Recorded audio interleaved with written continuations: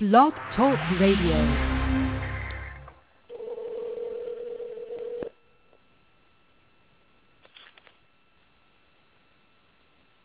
Good evening and welcome to another episode of the Married Men Don't Talk Show, produced by Household Stress, home of the talk show, top-selling book, and an app for your Android smartphones. We come your way every Tuesday night, but you can get more info about this show by visiting our website, householdstress.com. Listeners can listen to one of our live weekly talk shows by calling in or logging on to householdstress.com from your personal computer as an anonymous guest. Phone lines are open right now, but this show is strictly for men only, so call into the hottest talk show in the world. Now, we have a couple of rules, and they are absolutely no profanity and no politics, and more importantly, no racial stuff. The show is apolitical and race neutral so that we can make sure that any man can feel comfortable on our show. And furthermore, fellas, this ain't Bible study. We want you to just be able to come to our show as a man, and that is it.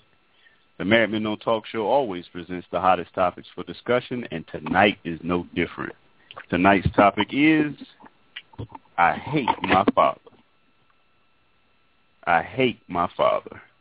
My name is Rodney, and I'll be your moderator for the evening. This is a fluid conversation, so if you do have something to say, please feel free to do so.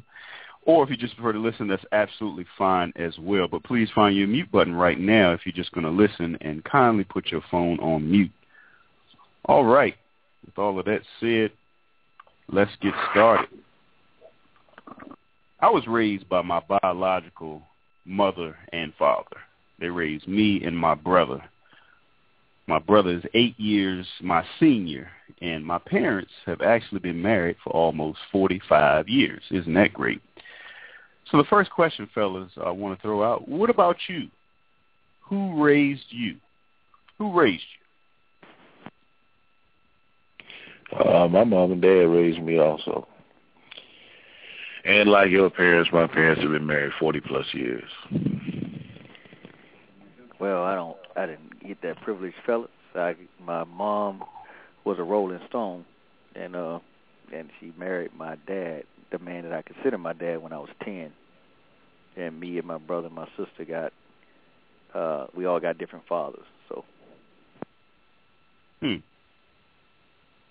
I was raised by my mother and my stepdad, and they've been married for almost 30 years now. I never really had a relationship with my biological father. It's pretty much off and on my whole life until I turned about 26, and then I hadn't heard from him since, and I'm 38 now. I was raised by... Oh. Go ahead, brother. Yeah, I was raised by my father and stepmom. And, and they've probably been married close to 40 years now. Maybe a little longer. Great stuff. So what do y'all think is the definition of a good father? What's the definition of a good father?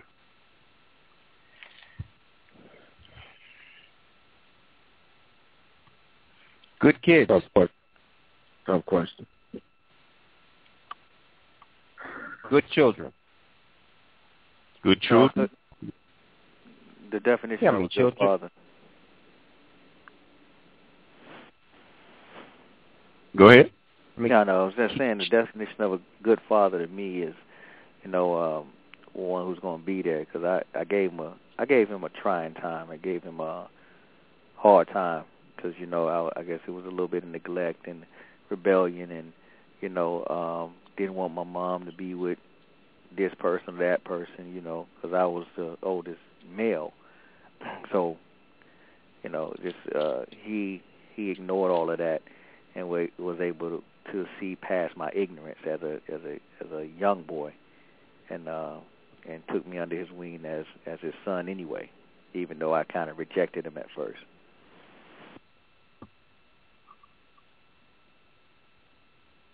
I think the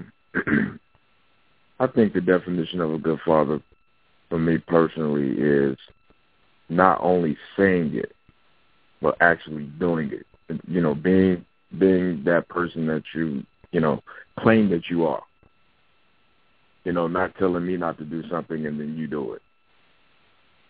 Mm-hmm. A lot of fathers live by the thing, do as I say, not as I do, and that just doesn't work. Is there a difference between being a dad and being a father? I think so. What's the difference? I think so. Any man can be a father. You can father a child. You can't dad a child. I think dad is. I think the word dad that is given to a man that's a father by the son. Once he says you're my dad, I think it's more personal that way. Instead of saying that's my father. I think of it as being a little different than that. Just on the flip side, I think the father is the one that stays there because ain't trying to get biblical this early, but when they talking about the Father in heaven, that's the one who really looks after you. But the dad is the one that could be a sperm donor, if you will. He could be the person that makes the baby inside the woman and have sex with the woman, and now he's all of a sudden that's the dad. But the father is the one that steps in and say, regardless if your dad is here or not, I'm going to be your father until you're grown. Okay. Good words.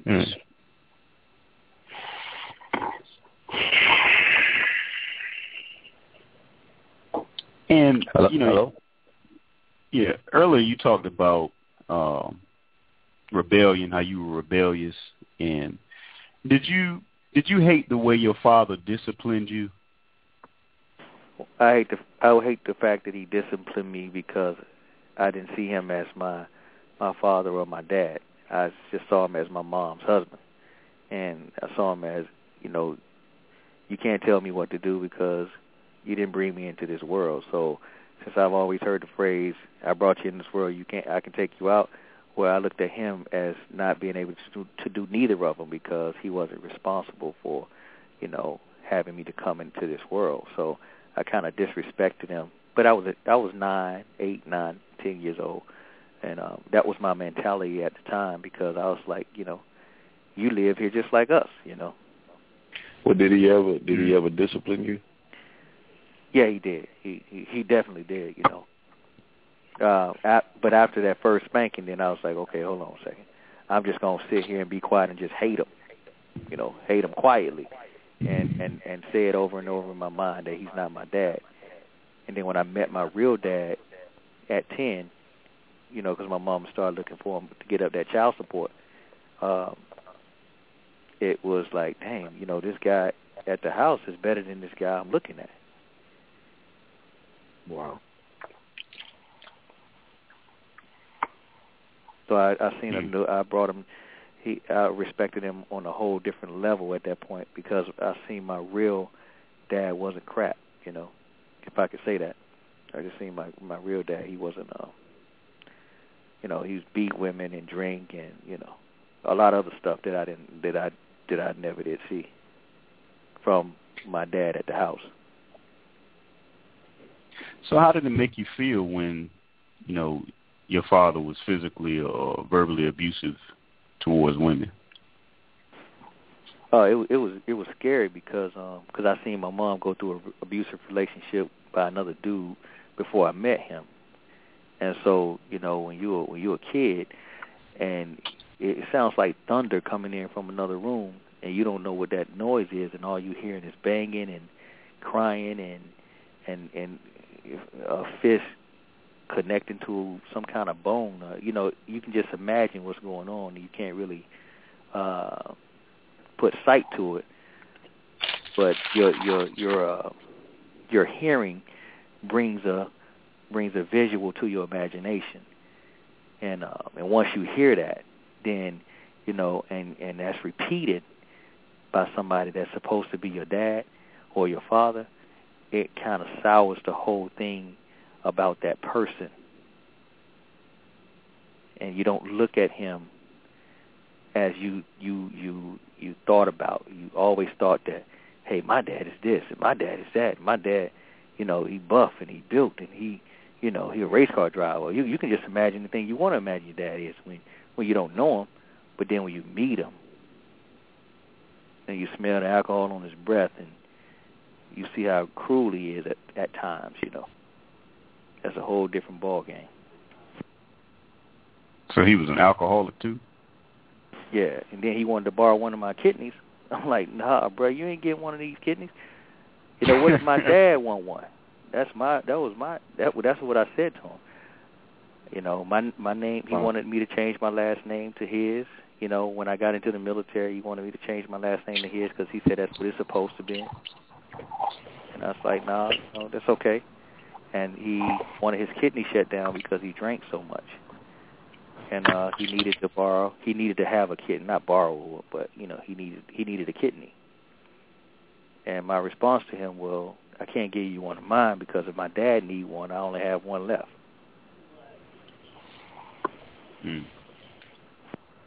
So did you ever, when he was, abusive to women, did you ever step to him or say something to him about it? Even though you were a kid. No, I was. Since I only visit him since I only visit him every 2 weeks. After my mom started collecting child support, the court ordered for me to go see him every 2 weeks. So when I go over there, I would talk to my stepmom, and she would tell me, yeah, your dad. And I would ask her, well, what's wrong with your back?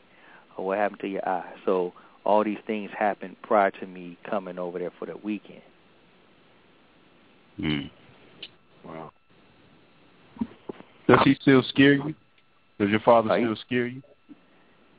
No, he never scared me. I just he's dead now, but he never scared me. He just disappointed me because he wasn't what I was telling myself he was. When I meet this guy, he's going to be like this because since I'm like this, then he has to be like this, and the apple don't fall far from the tree. So he can't help but to be, good looking, or he can't help but to be, a ladies' man, or he can't help but to be, so on and so forth. But he was nothing like that, and that's why I never drank because I was like, had all these misconceptions of if your dad do it and you get attached to it, then you will be like him. All these stigmas that people put in your head that you're going to be like somebody if you did what they do. So that's why I never drank and I never try to follow any footsteps that he followed because it's a dangerous path. Good words. Anybody else? Did your father scare you at any point when you were little? I think yes. I think back in when I was growing up, you feared doing something wrong and your father finding out. Because back then there was no 800 number you can call to get your butt whooped. You just had to get your butt whooped. It's not like it is now where, parents are afraid to whip their kids because they don't want to get locked up. Back then, nobody got locked up. You know what I mean? Mm-hmm. So, yeah, there was a certain amount of fear that you had, and it's good. I'm glad that I had that fear. I'm glad I had that respect, that something was going to happen, that there was going to be a repercussion for my actions if they weren't right. You know what I mean? I think that we don't have enough of that right now. The kids, they're reckless and there's no fear. So in that example, I think back then when I was growing up, fear was a good thing of to have of your father. And the one thing that he was home, you know what I mean, and that he was going to handle the situation. And at what age did that fear go away?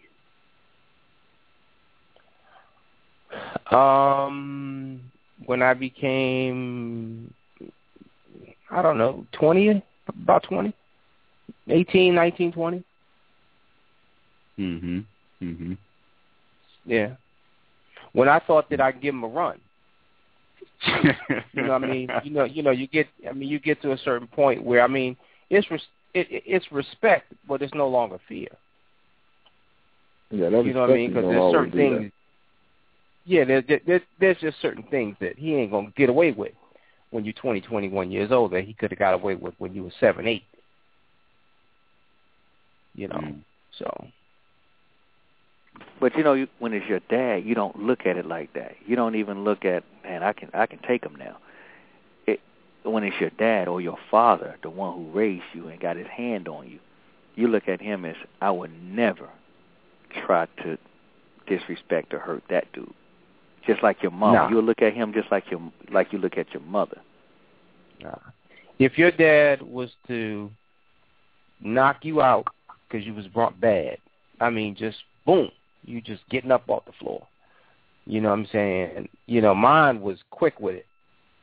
You know, to a point where, you know, I already knew what was coming. You know, and he was a disciplinarian. You know, at a certain time, and he did drink. You know, and a certain time, I mean, there's one time, you know, he was, you know, drinking and tried to be a disciplinarian at the same time. And I was of a different age. I was older, and I was like, that's not going to happen today. You know, there's a certain time when you say, nah, dude, you're wrong. That's not going to happen. I'm not going to let you, you know. You can't discipline me that way anymore. I'm not a little boy. You know? I mean, that stuff has a time limit. It has an expiration date. Yeah. There's no doubt.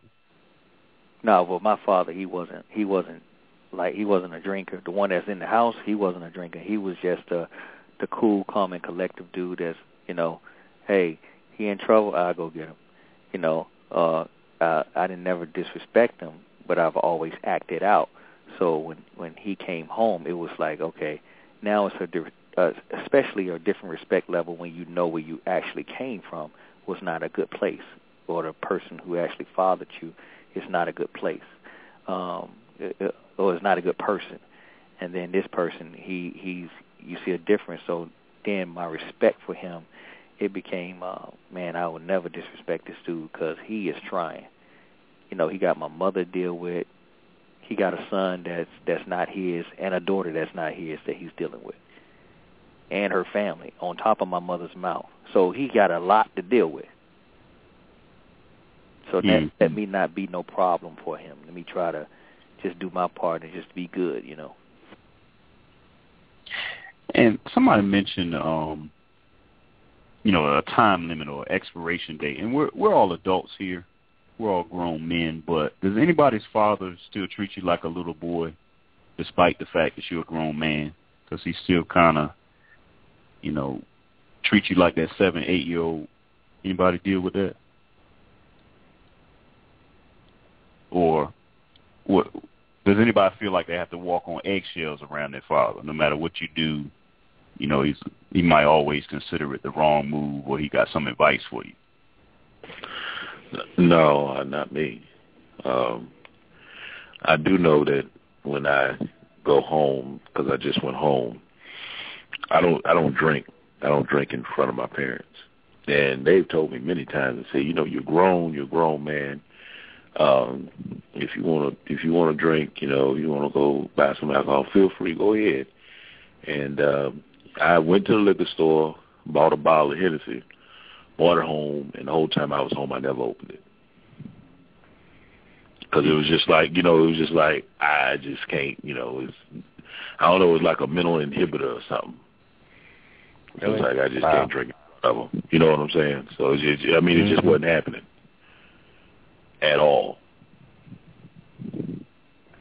I even had friends like, oh, you home, you back in Mississippi, all right, let's go get a drink. And I'm like, nah, let's not. We stand in the driveway and talk. You know what I'm saying? And now that I think about it, I'm like, man, I was just like I was in high school or something, you know. Mm-hmm.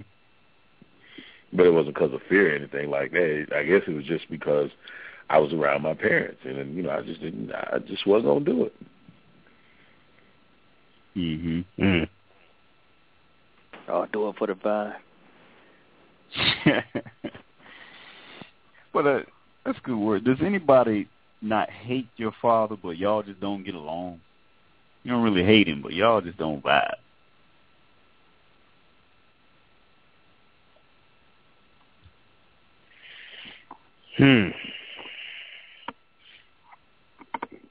Or maybe, we're talking about I hate your father. Maybe it's deep down it could be the opposite, where your father for some reason hates you for whatever reason. I think you reach it now.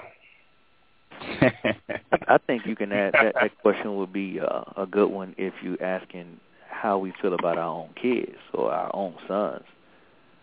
Yeah.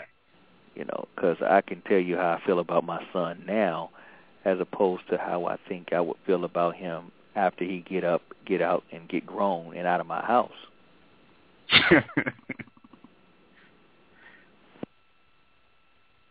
So do you hate him now? I dislike him. I don't really dislike him, but I do dislike him because of arrogance and attitude, and by him not knowing where his help is at or where his help comes from, he disrespects the help. And he feels like he has a right to, because the help is not his biological mother. Oh, so he giving you what you gave your stepfather? Yes, he did. He oh. is, yeah. Oh, sorry. Yeah, he giving it right back to me. And this is what people say, that, whatever you do is going to come right back and haunt you.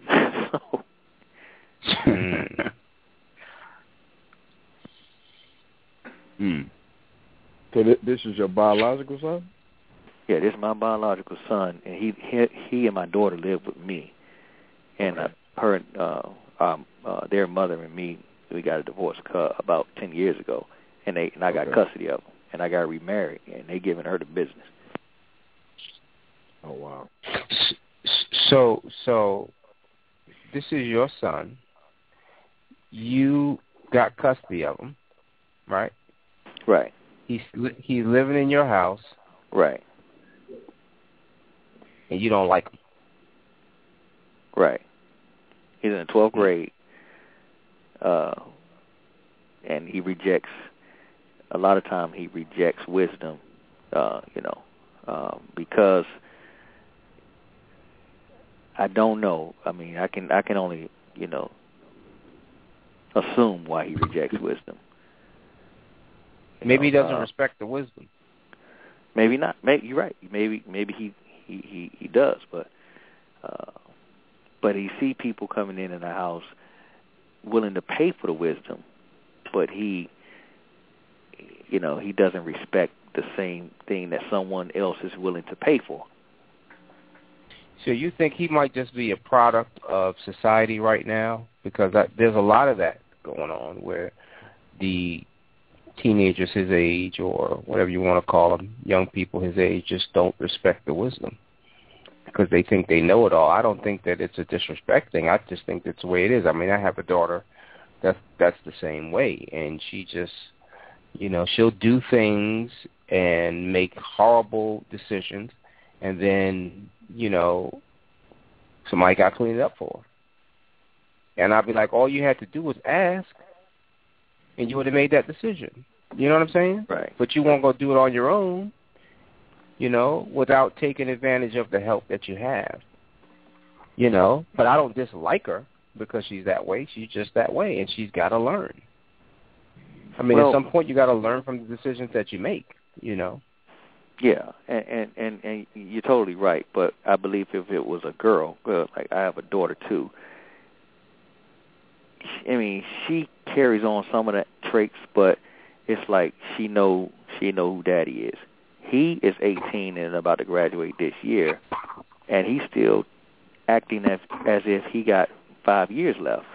And I'm like, I have the power to teach you how to drive. I have the power to, do certain things. I have the power to, give you this home and release it to you. And his attitude is, well, if you're going to give it to me, give it to me. If you're not, shut up. He didn't say that, but that's the attitude. It's a nonchalant. It's a nonchalant arrogance. It's like, but where it comes from? See, I just think that you got to understand where it comes from. You see what I'm saying? something happened that's turned him against you, I believe. That's making him act the way that he is, especially when you dangle things over his head. 18 years old, you can't dangle stuff like, well, do what I say, you're going to get dessert. That don't work with an 18-year-old anymore. Well, you do what I say, I'm going to give you this house. No, that's not the conversation. It's like, okay, when this happens, I'm going to turn over this deed to you at a certain time, and when I do, then this is how you can continue to make money off of it, or you can continue to run it, and if you do it this way, then you'll continue to receive residual income. And he's like, skip all that, just give me the deed. If you're going to give it to me, give it to me. If you're not, shut up. That's in that kind of way. It's not. Okay, why would you give him the deed? Well, no, I mean, I'm a strong believer in certain things, especially the one that says you should have, you should be able to give your children's children to make them, they shouldn't need anything when they're 18. And I was always tailoring my life around the word, that part of it. Oh, well, all of it, try to. But so I started investing in them in a very young age. So now they have their houses, and I was just trying to show them how to use stock, show them how to trade money, show them how to, use their property and do other things with the money where they receive it. And I've been trying to teach him on those levels. And now it's to the level where, hey, I'm about to be 18. What you gonna do? And I'm so your principle there of what you've been trying to do in him growing up is what's now inhibiting you from teaching him how to be a man. Because all his life he's been told, I'm doing this for you, doing this. And now he's 18. He's like, well, bump that. I ain't got to hear nothing you got to say. Just give it to me. I'm 18. Right. It seems like that. Yeah. It might not be like that, but it seems like that. Yeah, it's like that. And, if I was you, I wouldn't give it to him. And that's what I'm not going to do. Yeah, I wouldn't give it to him. And then now, when I say I'm not going to do that, then it's like, oh, so now you're a hypocrite. And you say, and this is a great moment. Yes, I am, because you're not doing what I need you to do. And that's exactly what I told him. So and that's it. So you're dealing with a boy, man. It's not your daughter. Dudes are different. I mean, so you tell him what you expect. You tell him how he has to relate to you. He has to be respectful when he talks to you, and he has to be appreciative. And until he can demonstrate that, he don't get nothing. And that's just it. And that's what it came down. Need even, like my son asked me for the money. I said, you worked.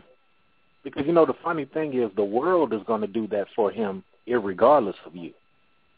Right. See, so many times it's so crazy. These male children, they think, like I thought, like many of us thought, until we ran into that situation. Hey, I'm a human, just like the girls are human, and, everything's fair. I'm fair to the girls. And then you run into something where it's like, oh, no, we're going to do something totally different with you. And you'll point out, but wait a minute, that's not fair. Oh, it doesn't matter. That's how we do it. Wow, really? And you flash back to what somebody told you when you was a kid. Right. Can I speculate? I already told my son it's gonna come many times when the only person that can help you is God, and you're gonna have to learn how to ask Him. Yeah. Mm-hmm. Yeah, but can I speculate? Brother. Yeah, can I speculate on to the reasons, and back to the brother's son? And I mean, do you think that he harbors a little bit of hate towards you because you divorced his mom? I mean, did you and him have a good relationship until you and his mother got separated or divorced? I mean, did divorce change your relationship? Well, in every relationship, you have the woman. She's always the nourisher, and the father is always the disciplinary. Well, if you have too much of either one, it's going to be, have a potential to be disastrous, and in my opinion. And so when his mom left, or when her and I parted ways, it was just all discipline, because I wasn't doing a lot of nourishing, because he didn't automatically come to me for that portion. My daughter, however, she would. And, and I think that maybe that created a wedge. And then when the new woman came into my life, then it built up as, well, I'm not going to get myself attached to this woman because she's not my mom, in the same way I felt earlier, like we were talking about.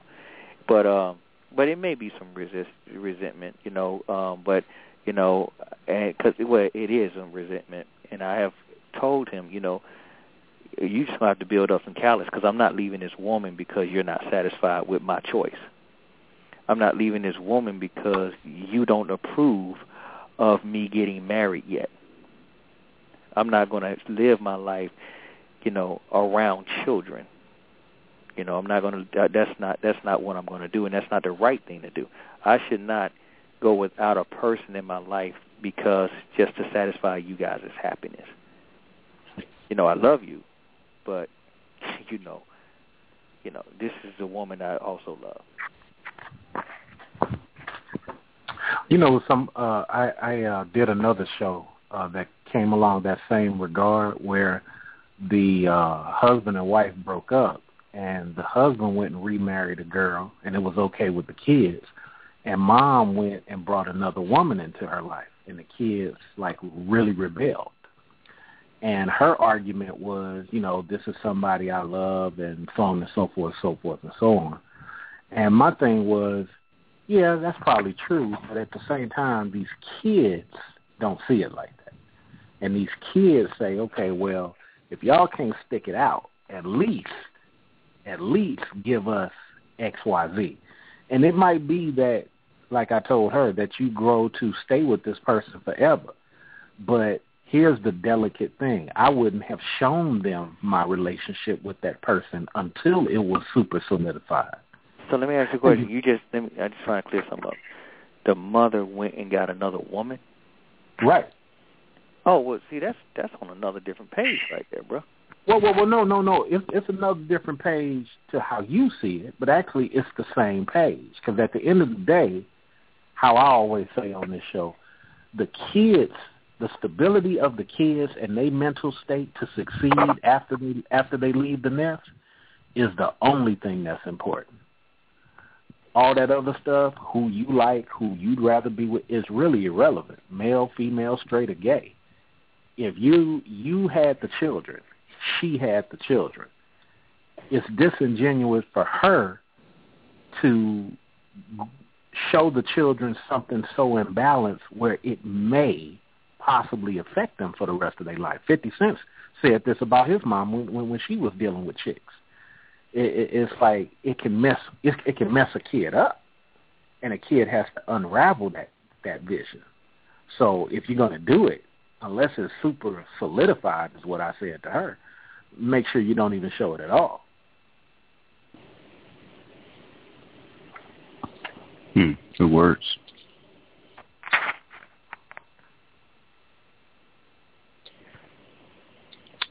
Was anybody's father a workaholic? My father worked a lot, but he also coached my sports teams. And, to this day, fellas, I don't know how he did it, because I'll be struggling with my 3 kids and their activities all week on the weekends. And, honestly, my dad would sometimes work 12-hour days in the summertime and then come home and still play around the basketball with me. I'll be bouncing the ball, waiting for him to come home, at 7 o'clock, on the edge of dark. And he would play with me, so he worked hard, but at the same token, he never was like, Rod, I'm tired. I've been working outside 12 hours. Let's wait till the weekend. He would always play. I mean, I literally don't know how he did it. But was anybody's father a workaholic in any regard? Mm-mm. No, I say my father hid behind work, but he wasn't a workaholic. Something somebody was saying earlier before I called in made me think about the conversation I had with my dad.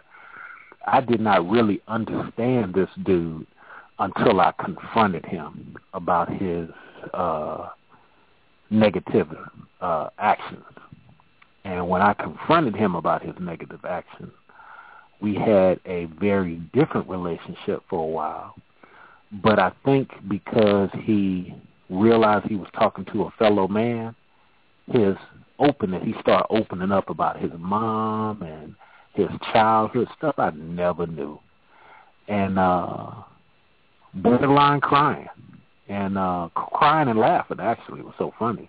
So I think he hid behind that because the work was so stable for him. So that's the experience I had. But actually, we have a way better relationship now because he revealed all those little secrets, which made me understand why he did and said some of the stuff he did. Mm. And was one of those secrets infidelity or no? Oh, yeah, no doubt. So when you found out your father cheated on your mother, how did that make you feel? Took me with him. What? Took me with him when I was, 8? Yeah, about somewhere between 8 and 10. Took me with him, and I would play with her daughter while Dad was in there tagging it up. And but you know what? Here's the thing, and this is what I got to learn later that I wish I had known early. Dad is an old country boy from Mississippi, and he grew up with his mom.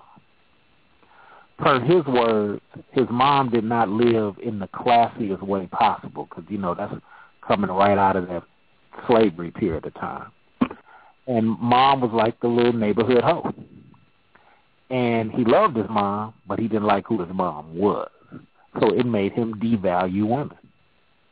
Wow. Mm. Like if anybody ever seen the show Mad Men, and you see how Draper likes to save chicks, but at the same time is never loyal to chicks, same thing. Because Draper grew up in a brothel. Mm-hmm. So he knows how to cater to chicks, but he doesn't value them. It's kind of like Iceberg Slim, too. Yeah. Wow. And that's why I was making the suggestion that sometimes dudes get subliminally trained into thinking a certain way through their experiences or what they've been drilled with. Because, one thing I like about the show, we all have our different experiences. It helps me learn. But, everybody didn't grow up like me, and I didn't grow up like everybody. But it's like some dudes didn't have half of the security of self that we talk about on this show. Yeah, and that's a good point because I read a story recently about how a child found out that their father wished they were aborted. You talk about cheating, the father was married, but he was also a player, and you know what happened. He got his mistress pregnant. So, yeah. This is the child, of the mistress, and he never wanted this child. He never wanted it. He was just having a little fun on the side. So how do you think that affects, this child as they mature and as they go into adulthood? How do you think that the fact that the father wished that the mistress had aborted them? I mean, look at T.O. T.O. grew up right across the street from his dad. His dad never was even see him. So then when we wonder why T.O. has done some of the stuff he's done in his manhood career, in addition to not have no male friends, his two best friends are females, I mean, why would we not think this grown man would do stuff like that? Why would we not think he'd be T.O.? Mm-hmm. Did anybody's father leave you and to go start another family with some other woman, mistress or not? Would he kind of walked out on you and your brothers and sisters, if you had any, and just started a new family with another chick? Anybody experienced that?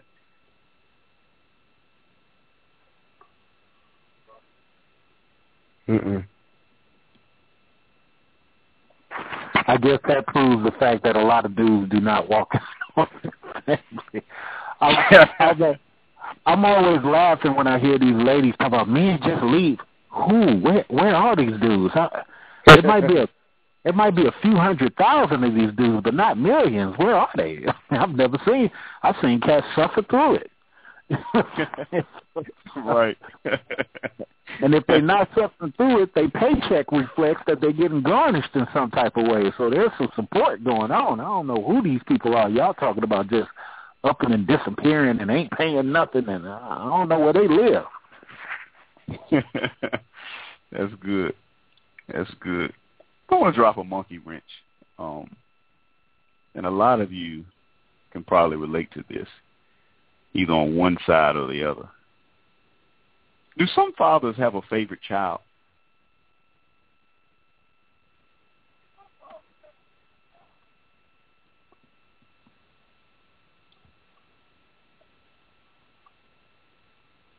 Anybody?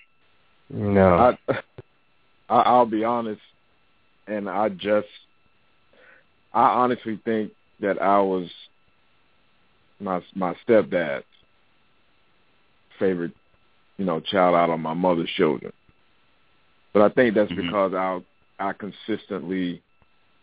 was always at the house, because my other brothers and sisters, they would go live with my grandmother for a few years. But I was always there. So, to this day, I'm the only one out of my mother's kids that actually calls my stepdad Pop. Everybody else calls him by his first name. So, me personally, I but I think it's because I was, I was always there. And do you think any of your siblings harbor any hate or animosity towards you for being the favorite? No, I think they all kind of know that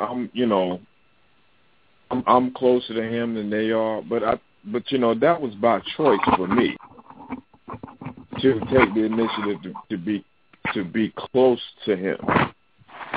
To be able to, honestly, I still feel funny calling him Pop around them, because I know they're probably like, why is he calling him that? We grew up calling him by his first name, because I didn't start calling him Pop till 2 or 3 years ago. And I just woke up one day and said, I'm going to start calling him, Pop, because he's really the only father, that was consistent. But I think they kind of know that I'm closer to him, but I don't think it bothers them, no.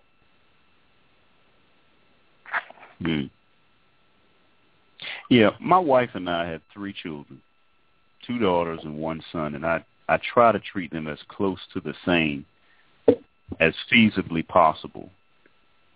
But if you were to be honest, do you have a favorite child? Those of you with multiple children, I know most of y'all got multiple children. Do you have a favorite child, that one that always does what they're supposed to do? They really don't get into trouble. They make good grades. They're just easy. Nope.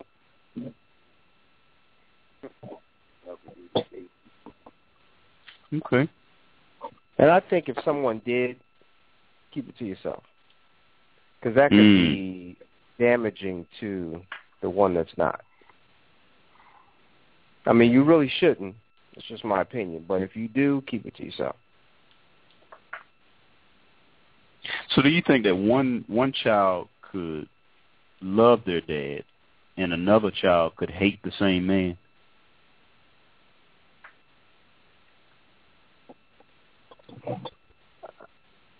I think hate is a very harsh word.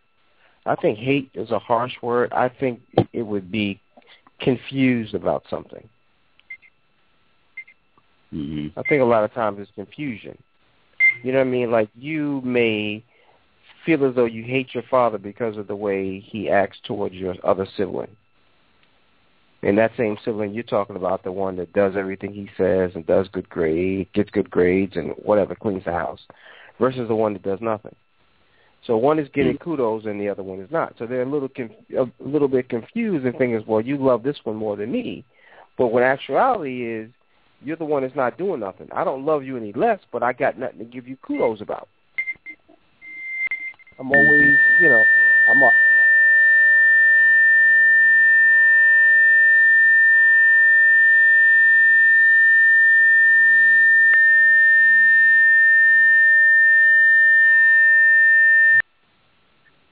Ooh.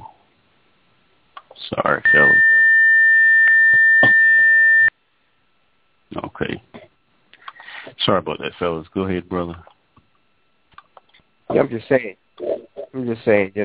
they just get a little confused about things and mistake it for hate. Mm-hmm. Well, what about stepchildren? Does anybody have stepchildren? I think we talked about that. But how difficult is it dealing with a child that harbors some animosity towards their biological father?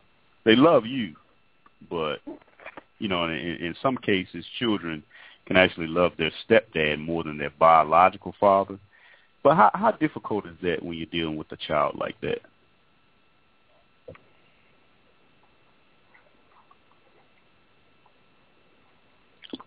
It can be delicate. I don't want to answer all the questions, but that's a very delicate situation, and I believe that you should never put yourself in a position that you are the better parent. You should always try to encourage them to continue a relationship with their biological, and just be there for them. Some people say, well, your biological ain't nothing. I think that's the wrong thing to say. I think, you should just try to be supportive of whatever they're going through. Because believe me, they don't want a deadbeat father any more than you do. But you got to be supportive, I think, in that respect, just so you won't turn out to be looking like a bad guy when it's all over with. Good words. Anybody else on that?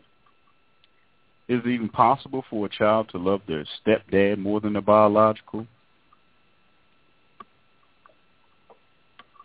Absolutely. Speak on it, brother. Yeah, I do. I only love my biological father because I'm supposed to. But other than that, he hasn't proven, anything to me in order for him to merit my respect. So it was my stepdad that was at my graduation and at the birth of my son and at my marriage. My biological father wasn't at none of that. So, yeah, I can definitely say that I genuinely love my stepdad, but you can't love somebody that you don't know. Right. And how much pain and heartache has that caused you? The fact that your biological father, really wasn't there, but your stepdad was. Is that how have you dealt with it? It bothers me every day. It bothers me every day. Some days worse than others. And I think the thing that really bothers me is because I don't understand why. I have a younger brother and a sister. I maybe met like once or twice. He has a family, and he's a successful dude. He's not, a drunk. He's a, well-respected man in the community. But like I said, last time I talked to him was 26. When I was 26, and he had asked me for a blood test when I was 26. Wow. So I was like, you know what, come on, man, really? And I haven't talked to him. He's respected in the community by people who don't really know him. Exactly. I will call that perpetrating a fraud. Yeah, exactly. And again, you said that you love him because you have to. I don't see, where you have to. You know, maybe it's written somewhere. I don't know. Yeah. You know, I mean, the word obey may be, but you can obey them without loving them. You know what I mean? No, I just think it takes some effort to do that. And if the feelings aren't genuinely there, then they're just not there. Yeah, I agree. I guess maybe I should say I don't hate him. Yeah, gotcha. Which I don't, because, you know, he's a good dude. The few times that we did spend together, you know, he would come in my life for a couple of months. I wouldn't hear from him for 3 years. Then I hear from him again, you know. And the time we spent together was cool. He's a cool dude. But, you know, the consistency just wasn't there. And then finally, I was just like, after that last episode, I was just like, you know what, I don't need this, man. You know, but it still bothers me that he would ask me for that. Yeah, that's got nothing to do with you, though. Yeah. That's all on him. Yeah. That's something he going through. You know what I'm saying? Because it's not like, you know, it's a child support issue or it's an alimony issue. It's none of that. I mean, palimony or whatever it is. It's none of that. 25, 26 years old. Yeah. And I didn't get it because I'm like... Don't you all have the same kind of characteristics, music and all that? Yeah, absolutely. I mean, I'm named after him. Yeah, come on, man. Yeah. Well, I would say, brother, and thank you for sharing that, you're not the only one that it affects every day. There's a group called the Experience Project, and one of their online support groups is called I Hate My Dad. It's basically an internet wall where people can go on and share personal stories, advice, and get support. The posters have a handle. They give their age and their gender only. So it's kind of anonymous, and the group has almost 7,000 members strong. One child wrote, and I quote, "Dear Dad, I hate you. Let me count the ways," end quote. So what do y'all think about this website, fellas? Good thing or bad thing? I Hate My Dad website.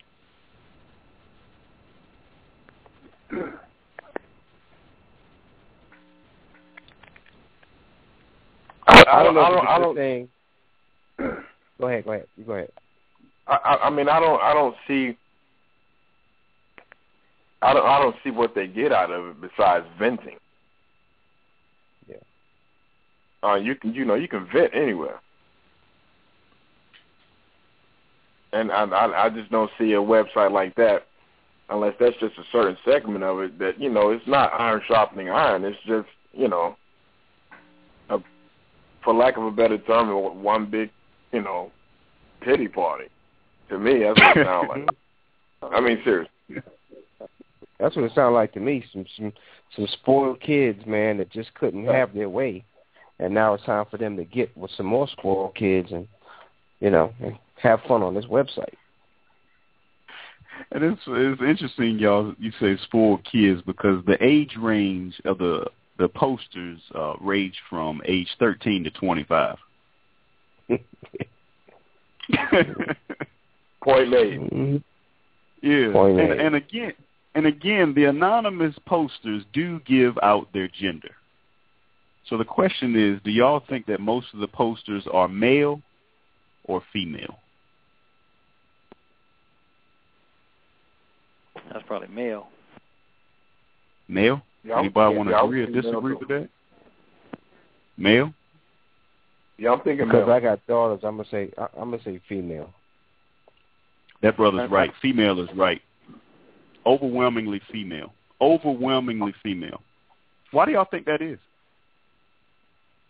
I mean, I think it can go either way because, you know, well, I mean, it is what it is, but I would have said male because a lot of men end up someplace where they don't want to be, and they, you know, arbitrarily they blame their fathers, but the female on the other end, you know, that can lead her into another life which she didn't even have to have, a life of prostitution, a life of drugs, a life of even homosexuality or whatever. You know, it could lead her in a life that was uncomfortable, that's not considered normal, or she wouldn't want to be a certain way, and she think that probably she would have been a different way if her father was there to teach her different, to teach her how to get a guy, to teach her, you know, to how to gain respect from anybody or whatever the case is. So are you saying that daughters need their fathers more than their sons, more than sons? Do daughters need their fathers more than sons? I'm not saying that. I believe that children need both parents, but when you're a female, it seems like you go through a whole lot much more, or you carry a burden a whole lot heavier than if it was a dude. I mean, a dude can, you know, just mistreat women and go to jail. A woman, though, she has to be deceived by her body and not having a direction of, you know, what kind of example to follow for a man. And then when she ends up following the wrong man, he could manipulate her into doing anything, and she thinks that she's doing the right thing by just, you know, doing what he asks her to do, even though it's hurting her or hurting her friends or hurting her family. And then when he rolls out, it just leaves a trail of bad mist over her life, which lead her into other things. So then when she look back in the scrapbook and see that man is not there, that's who she ends up blaming. I wasn't going to go that route. I was just going to say that, you know, a lot of times the girls have it harder than the boys. You know, like, you know, you have a son. He may be able to go out and stay out till 12, but the daughter got to come back in at 9. You know what I'm saying? So it's a lot of things that she may have resentment of the way she was treated more so than the son. So I think the daughters would probably be complaining more about it. Yeah. Just like they say, most parents love their son and raise their daughter. Yeah. Yeah. Mhm. Yeah, and one daughter wrote that they felt that their father never loved them. She asked, "Is it normal to cry every day?" But why can't these children gain their father's affection? Why is that?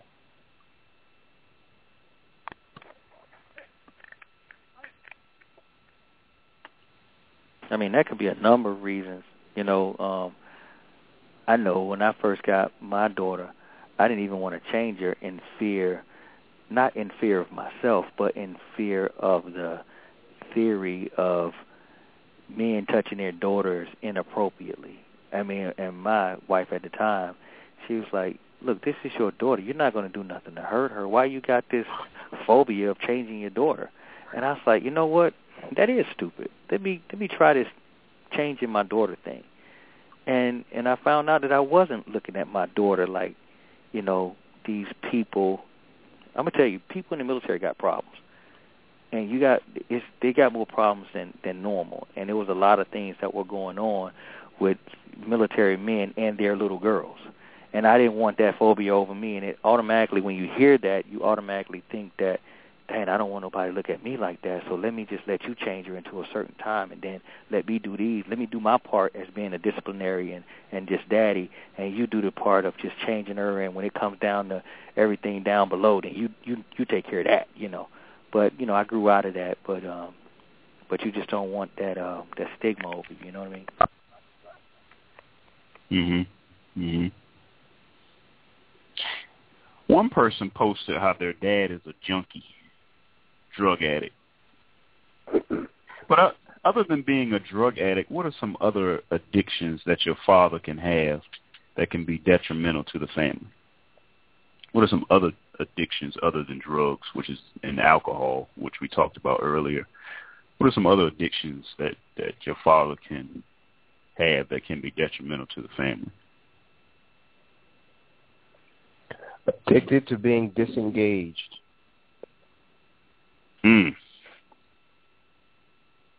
That's heavy. Believe it or not, addicted to church. Mm. Because some men spend all of their time in church. Oh, that's a good one. And neglect their family. Oh, that's because they feel like they're doing the work. They feel like they're doing the work of the Lord, and then a lot of pastors promote that.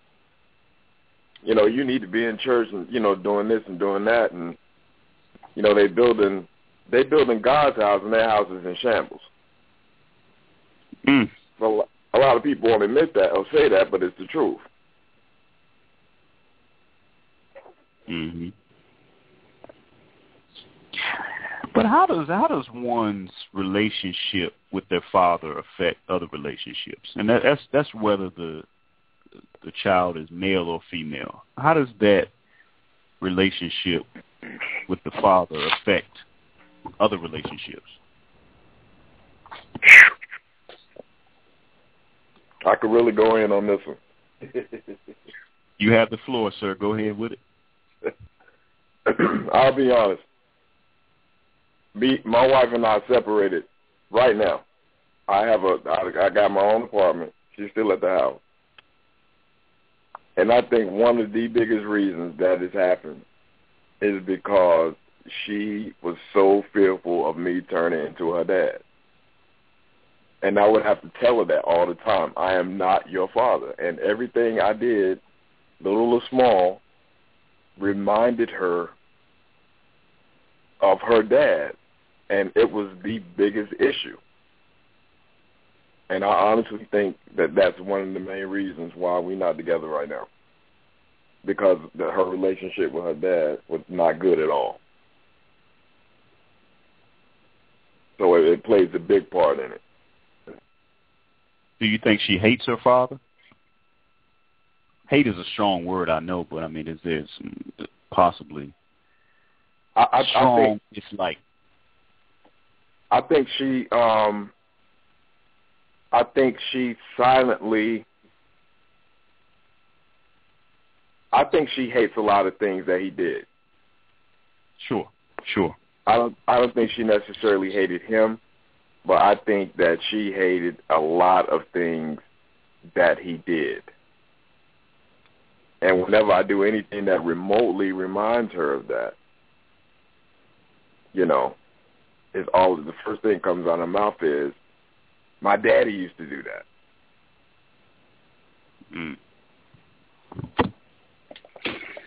And that's your father-in-law. And on the flip side of that,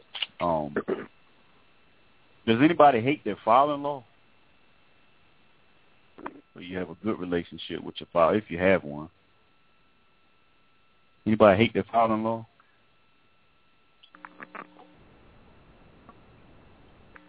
I'm on somebody's street. I don't know who it is, but another poster referred to their father as, quote, paternal gene donor, end quote.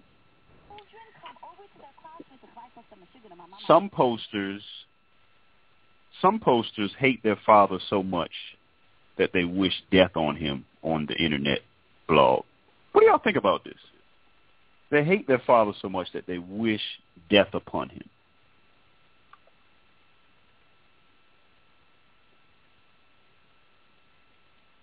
I think you have to consider the age range of the posters. I mean, some kids that say they hate their dad because they wouldn't let them use the car. They just don't, you know what I'm saying? They don't understand. They don't really get it because they're not mentally mature enough to understand how strong that word is. So, I mean, I think it could go a lot of ways. And if she says no, say But if if your dad raped you, then yeah, you probably would hate him. Mm-hmm.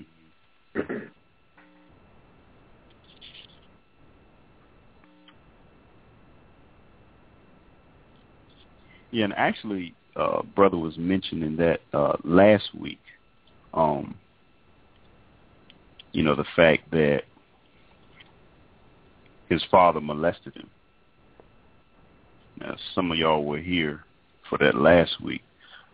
But is it, in that case, or in any case, is it wrong to hate your father? Even if there are valid reasons to do so, is there a rule out there where you really shouldn't hate your father, even in a case where your father molests you? When you're in a place of not understanding how powerful the word hate is, and I mean, like the brother said a few minutes ago, I used to hate, not being able to go outside, or I hate you, we just toss it around like it's something small, but that's actually big, and you shouldn't hate anything, but I think when a absentee father try to come home and try to scold you or mold you into something that he's not, that can create something, I got family members that my uncle, his children, actually claimed to hate him because he would beat them for certain things, like, cleaning up and doing everything the right way, and then come to find out he was cheating on their mother. And it took some of them. One of them went, he's gay. The other one is just like, she just don't believe in being with men, but don't want to be with a woman, but just really in a state of confusion, and actually went into a psych ward because it just spent her out of control, and just because of what their father did. And I just stood by and just watched this one act turn their whole family upside down, and did not know how much power of an action of one man or one father had over that whole household. I mean, everybody went in their different directions after their parents got divorced, because that was not supposed to be the family for that to happen to.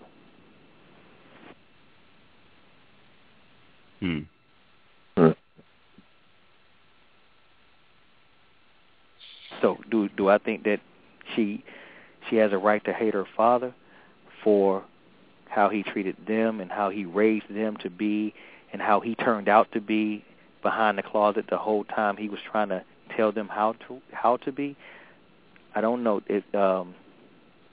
I asked her, was it any time she would not feel the same way about her dad, and it doesn't have anything to do with him helping her out? And she said no. She could never come to a point to now that her mom lived on the street and or struggling with staying in an apartment when they had it so well. They had it so well. She felt like they was abused because he was so much of a disciplinary, but still they had a roof over their head and they had everything that they needed, and they prayed together and they stayed together and they did everything together. And all of a sudden this one act destroyed the whole tree. It destroyed everything from the root, and everything was built up on a lie. And when you've been brought up, like that, you believe now that you was a lie, or, everything about you is a lie. So she said she can never turn that hate off. Or I said, well, you just choose to not turn it off. I want to challenge that.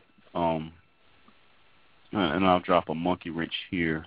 And do you think it's actually impossible to hate your father no matter what he did or didn't do?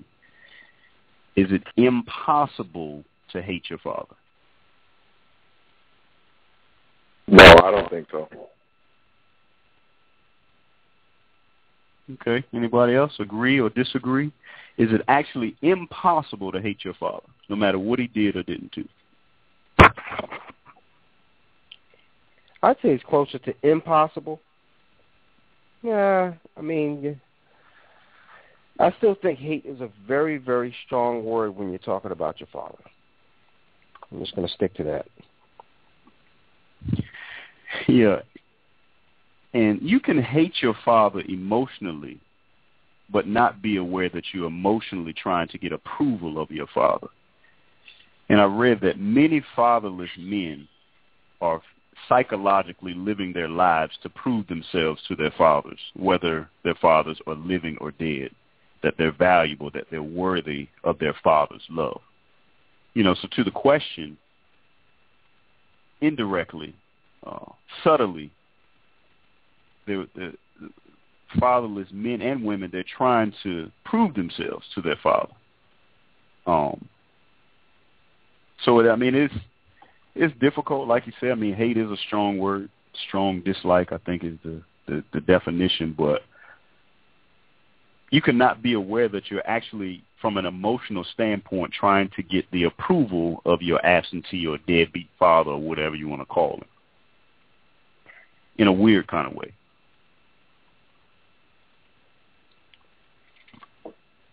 Mm. And another poster, on this I Hate My Dad blog wrote that they'll be so relieved when their dad finally dies. They wrote, "Dear Dad, please kill yourself." Do y'all think these children could say these things to their father's face if they had the opportunity? Do y'all think they could do that?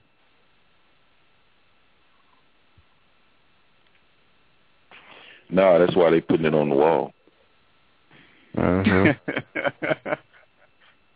Well, should they? If they had the, bravery to say something like that, they would say it. They wouldn't put it on the wall. Should they tell their fathers to their face versus putting it on an internet site? Yeah, I don't know, man. I mean, this whole thing is crazy to me. I have a hard time relating to this subject. I really do. If they hate their dad, then tell him, and maybe he'll change. Maybe they can reconcile or something. I don't know. Hate is such a strong word, but I'm sure they have their reasons for harboring such hate toward their father.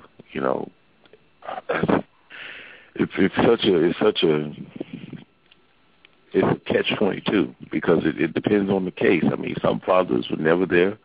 Some fathers were there, but then the mama drove them away. Some fathers were there, and then things just fell apart. I mean, so it's kind of hard to say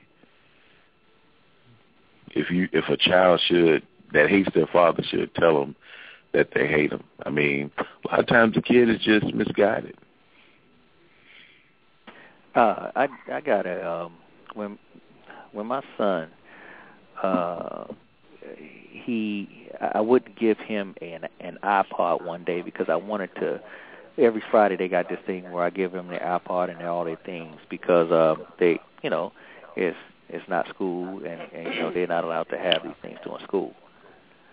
But one day I said, well, I just want to take you guys out to eat and just come outside, and I'm on my way home and just come outside and we can go out to eat. Well, he asked me for his iPod at the time that I was on my way and I was blowing outside, and he's like, "Can I get my iPod?" I said, "Well, I'll give it to you when we get back. Let's just go eat." And he got in the car with an attitude, and I was like, "What's wrong?" And he said, with an attitude, nothing, don't worry about it, stuff like that. I said, you know what, just get out the car and go back in the house and tell, my grandson and my daughter to come out. And he says, so he goes in there. Later on, I found out that he wrote to his girlfriend that he was trying to get to. That's why he wanted to get to that iPod. He wrote her, he said, my effing dad is, he called me a loser, or he called me a name. He called me a prick. And I was like, and he didn't know that I read that. So, and he didn't know I had access to his email, because you got to really watch your children, because, it's a lot of stuff going on out here. But I used to watch, monitor whatever they're doing. So not to be nosy, but just to be a parent. And I seen all these emails that he had towards his girlfriend, expressing to her how he felt about me, because I wouldn't give him an iPod because I wanted to take them out to dinner. And when I read it back to him, he was shocked that he wrote that. Now, I don't know if he was shocked because he was caught, but he was shocked that he would write that about me. He was shocked hearing them words again coming from your mouth that he know he wrote. Probably. Yeah. That's what that was. Because at the moment when he wrote them, he was in such a fit of rage. I mean, come on. He's a boy and it's a girl, so, we've all been there. So emotions was high, and he wrote something stupid, and now he's hearing it, and he's like, well, oh, snap. You know, I know what I would do if I was you, but, you know. Well, you know, that's just, I mean, and like what you all said earlier, like, that could just be, you know, an emotional thing at the time, or just the way they're being raised, because a lot of their friends, they don't have their fathers. A lot of their friends are gay. A lot of their friends are gay. A lot of their friends can do whatever they want to in their home. And they come to our home and think that, you know, well, you guys are too strict because we can't do what our friends are doing. Let me ask you a question, and because I don't have sons, I have daughters, and I'm cool with that, but I always wanted to have a son, right? And you have a son. And I know that y'all have differences, but is there ever a time when you just want to have a solid father-son relationship from now to eternity?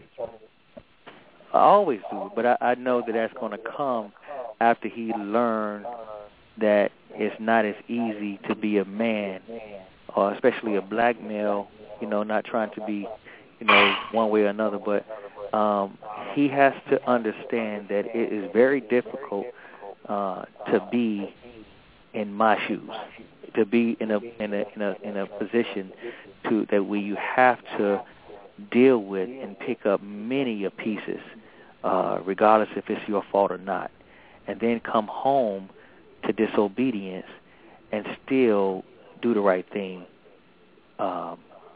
Regardless of disobedience or not, you still have to do the right thing as a father.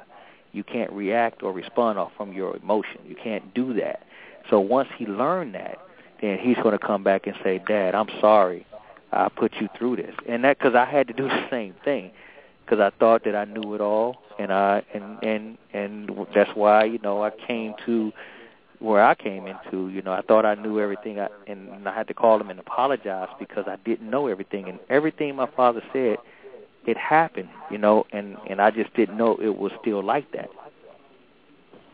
So you banking on what happened, and you're hoping that that's what's going to happen with your son? That he may just one day wake up? No, I just know that's going to happen because he feels, when I try to tell him certain things, he feels like, look, you don't know. Nowadays, you know, you stuck in church. You thinking that everything is biblical. You thinking that this, and people are not like that anymore. And, you know, this won't happen to me and that won't happen to me. You just saying that. And I'm like, okay. And once he find out for sure, then I know that he's going to be like, wow, I did not know it was this bad.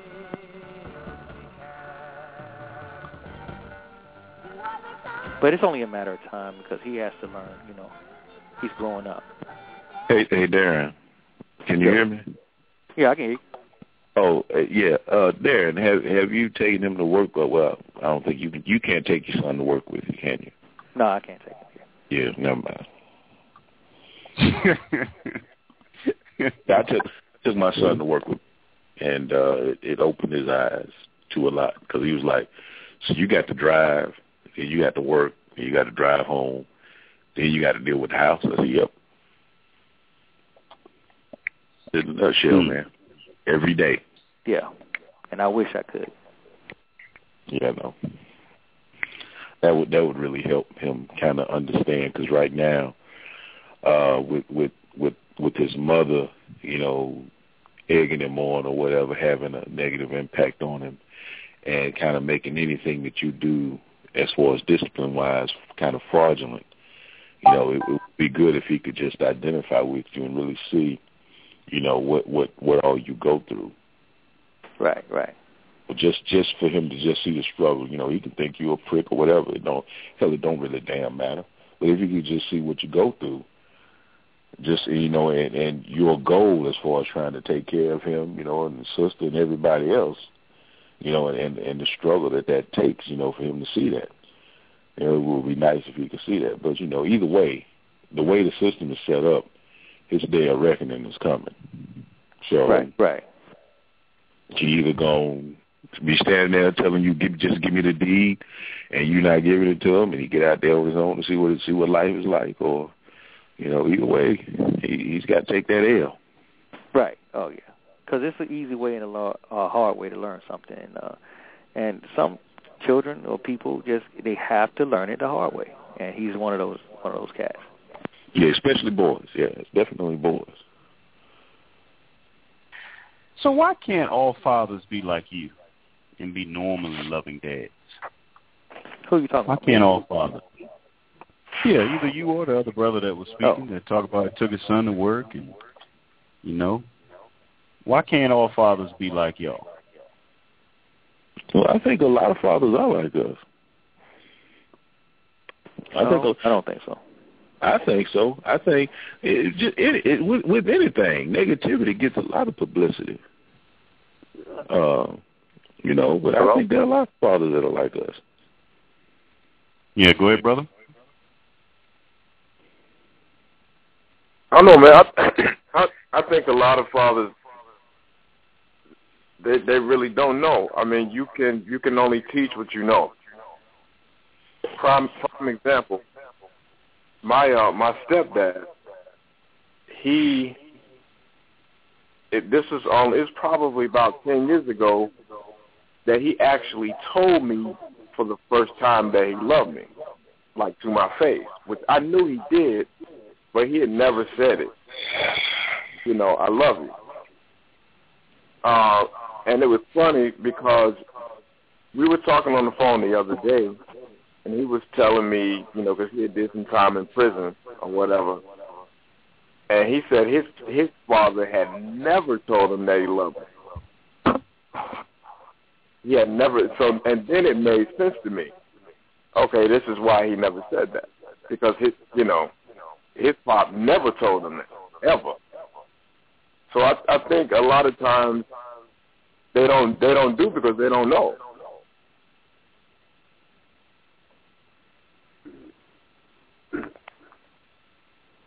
Good words. Yeah, peace, brothers. My name is Jabril. Welcome, sir. Go ahead. Yeah, I was just listening to y'all tonight, and heard a lot of things y'all was talking about fathers and about the postings, about the I Hate My Father blogs, and I see a lot of those things too, where they be we at this college here. I'm actually from Trenton, New Jersey. And they have some little shops where they have at college where they doing things like that, and women like making plays, and it's sort of like this thing with the male bash. Now, I hear a lot of the talk going around, but a lot of brothers, y'all don't think that it can be the way that society has put things out here and the pressures that's on black men while fathers aren't in the homes. Because I was one of them that also came up, with a stepfather in the house. And I'm not going to say I had resentment towards my father at a young age. I did, because it was implanted into me by my mother that my father wasn't nothing. So after the course of hearing that for a while, you start to believe that as a child. So, but y'all wouldn't think that the way that society has put things out here has made certain things, put them pressures on where brothers just aren't in the home, sometimes not voluntarily. Yeah, I believe that. I definitely believe that. I think that society does, and not to throw race in it, but I think society, just has it out. Black fathers pretty much be non-existent, just not in this, or we don't know how to be fathers. So I definitely agree with the society has a lot to do with that. Yeah, right, the brother made an interesting point. Yeah, the brother made an interesting point also that, did you say that your mother hates your father? Well, right, yeah, because that was the first thing instilled in me. And I know that goes throughout a lot of us as young black kids, that we hear that our fathers want nothing, and that's the reason why he's not here. A woman always seems to, when they have the control they do, implant that in the child. Now, I think that's more or less like, well, I know that was in my situation, and then I'm still going in a situation like as I get older, as I'm a man now, and I have relationships, I see how females act. So now I start to look at, well, these may be the shoes that and steps that my father may have walked in.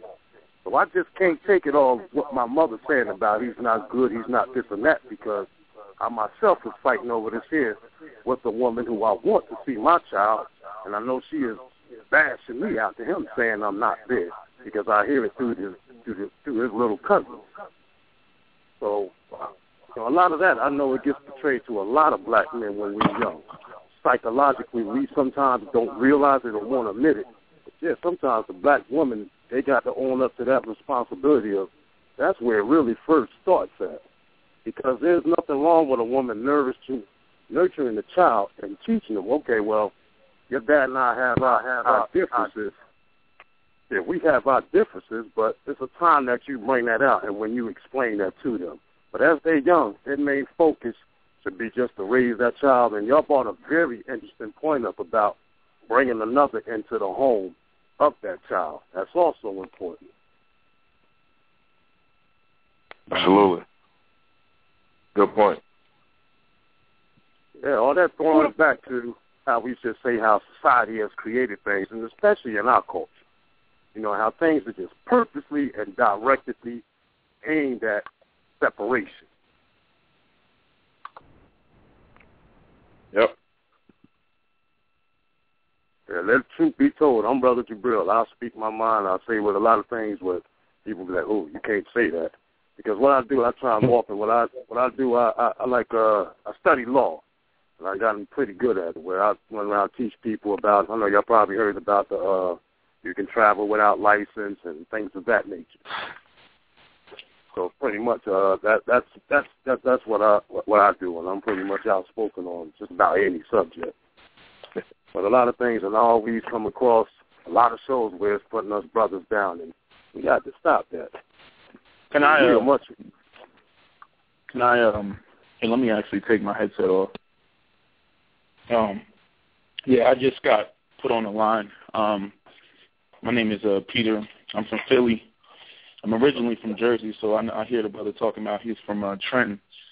But I don't look at it as so much the system, you know, as this vague, ambiguous entity that does these vague and ambiguous things to black men that nobody can really specify. I think that a lot of the issue is the fact that there's no structure for these young men. I'm saying even to be a man, you know, you have to be in a certain position. You need to be making money to be able to take care of your family, you know, things like that. And the black community doesn't have any economic foundations that were established by the previous generation of men. Now, that can go back as far back as, you know, with some of you guys who, you know, you're older than me. I'm 31.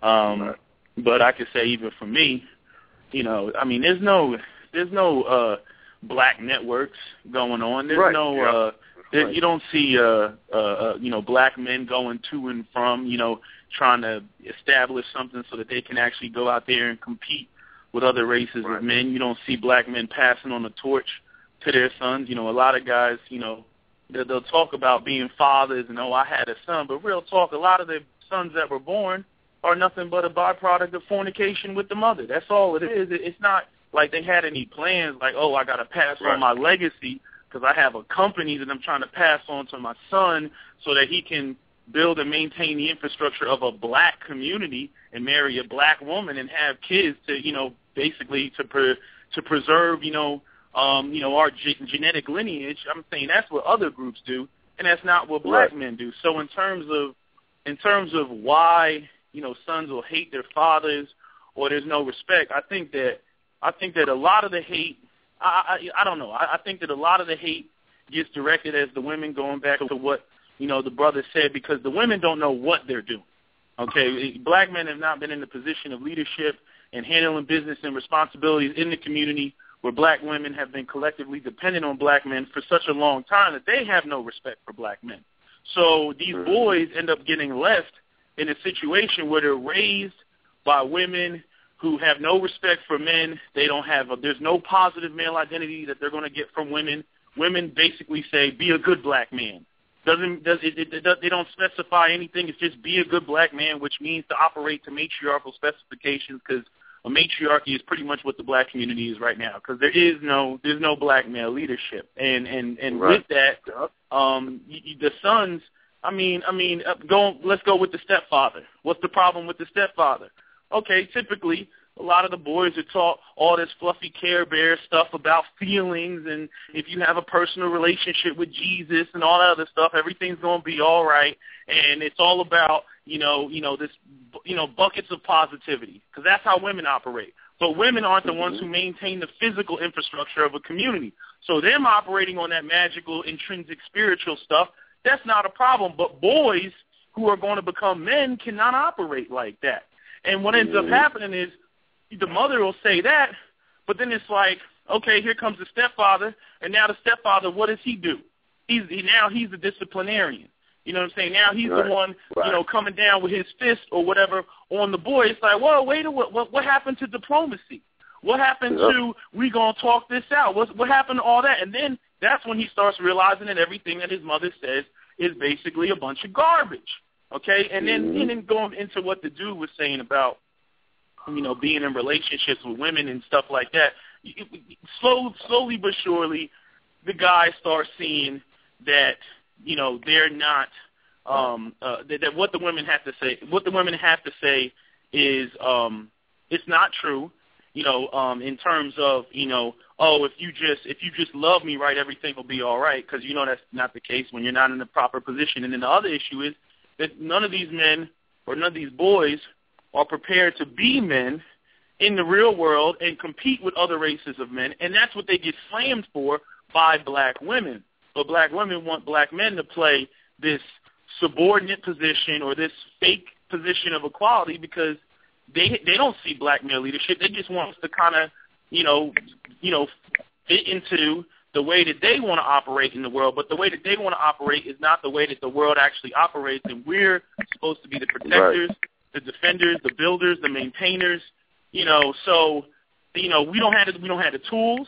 No torches were passed to us. We just kind of wake up, at 30 years old or 25 years old with no networks, no economic opportunities, no tools, and we have this concept of trying to be men like other races of men when we can't, because we don't have the tools. I'm not saying that we shouldn't, but I'm saying we don't have the same tools as other races of men. So what you see a lot of brothers doing now is they start throwing out manhood, or they start feeding into concepts of equality, or they start feeding it basically everything that's going to absolve themselves of the responsibility that black men are supposed to have within their own community. They're throwing it out all over the place. I see it all the time. We got this no simping culture. Oh man, if I do anything for a woman, man, that's simping. I can't do that. That's simping. No, you just like, dude, you just don't want to do it. And real talk, a lot of dudes don't want to do it because they don't have the tools to do it. On top of the fact that even some of the ones that have the tools don't want to do it because they're not thinking about community. They're not thinking about passing anything on, legacies, wealth, and things like that, because it hasn't existed so long. Everybody wants to be, an individual. I don't have to do this. I don't have to participate in any type of community. I can do my own thing. And then they see how much the monumental task that's at hand for, a black guy that was born in the 80s in terms of fixing the BC. It's like, wow, like I wasn't given the tools. I have no guidance. I can't even ask the previous generation, how do you establish businesses that you didn't establish? How do you even go to them for advice about that? You can't. So we just get bombarded. I'm saying my generation at least. We get, and I'm sure it happened to some of y'all in your generation. But I'm saying we just get bombarded with, the community was messed up when we were born. It's been messed up since before we even got ourselves together, and then now it's like, buckets of responsibility just thrown on our shoulders. Not saying we shouldn't take it, but it's a bitter pill to swallow. Yeah. That's right. You're 100% right. You just smashed it. Well, I don't like to take the other side of the street here, but You know, some of the stuff I definitely disagree with, but not really disagree with, but have another point of view on, which is, you know, and everything you said was right on from a perspective. But from a different perspective, it's like, when are we going to stop dragging that into this current situation and generation and using that as a crutch to say that we can't advance because of, you know, despite the way the woman talks about the man, that shouldn't stop us from being a man. Despite the way we got a broken hammer, you know, learn how to make something else out of that hammer, you know, and that's when we have to do and be creative. That if that's what we have to do, then that's what we have to do, you know, where I am in my life, and a lot of other brothers might be the same way. You know, we have to be twice as good to be considered half as decent, you know. So we have to work that way, and it's not our fault, but we can't continue to lean on that, which way we didn't have. We can't continue to use as an excuse to say I can't advance because of my history or because of the historical data behind my family or because of slavery, of being enslaved for 400 years. I just don't believe we have to get off that horse and grow callous, because even like when I'm talking to my son, you can't continue to say I did bad in school because you and mom got a divorce. You know, I can't go with, you know, I can't go on with my life as a child because you're crippling me from being with this person or that person. Okay, I can't work as a black man. You know, it's nothing to say that you can't go to school to get a bachelor's degree.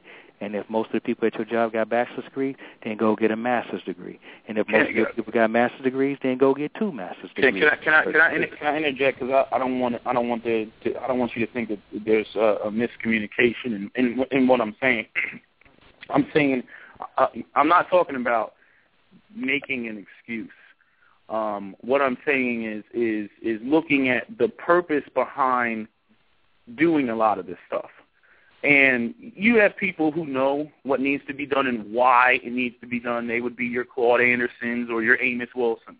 Okay, ultimately, we're competing against other groups of men for finite resources on this planet. That's what it ultimately comes down to for our genetic survival. That's what it comes down to. Okay, there hasn't been a structure in the black community for so long that even if you want to create a positive male identity about being a man and what men should do, black women don't even want to participate in that anymore because there is no structure. Okay, there's nothing that has been created that benefits them. As soon as you start talking about male responsibility, they're going to jump up and cheer.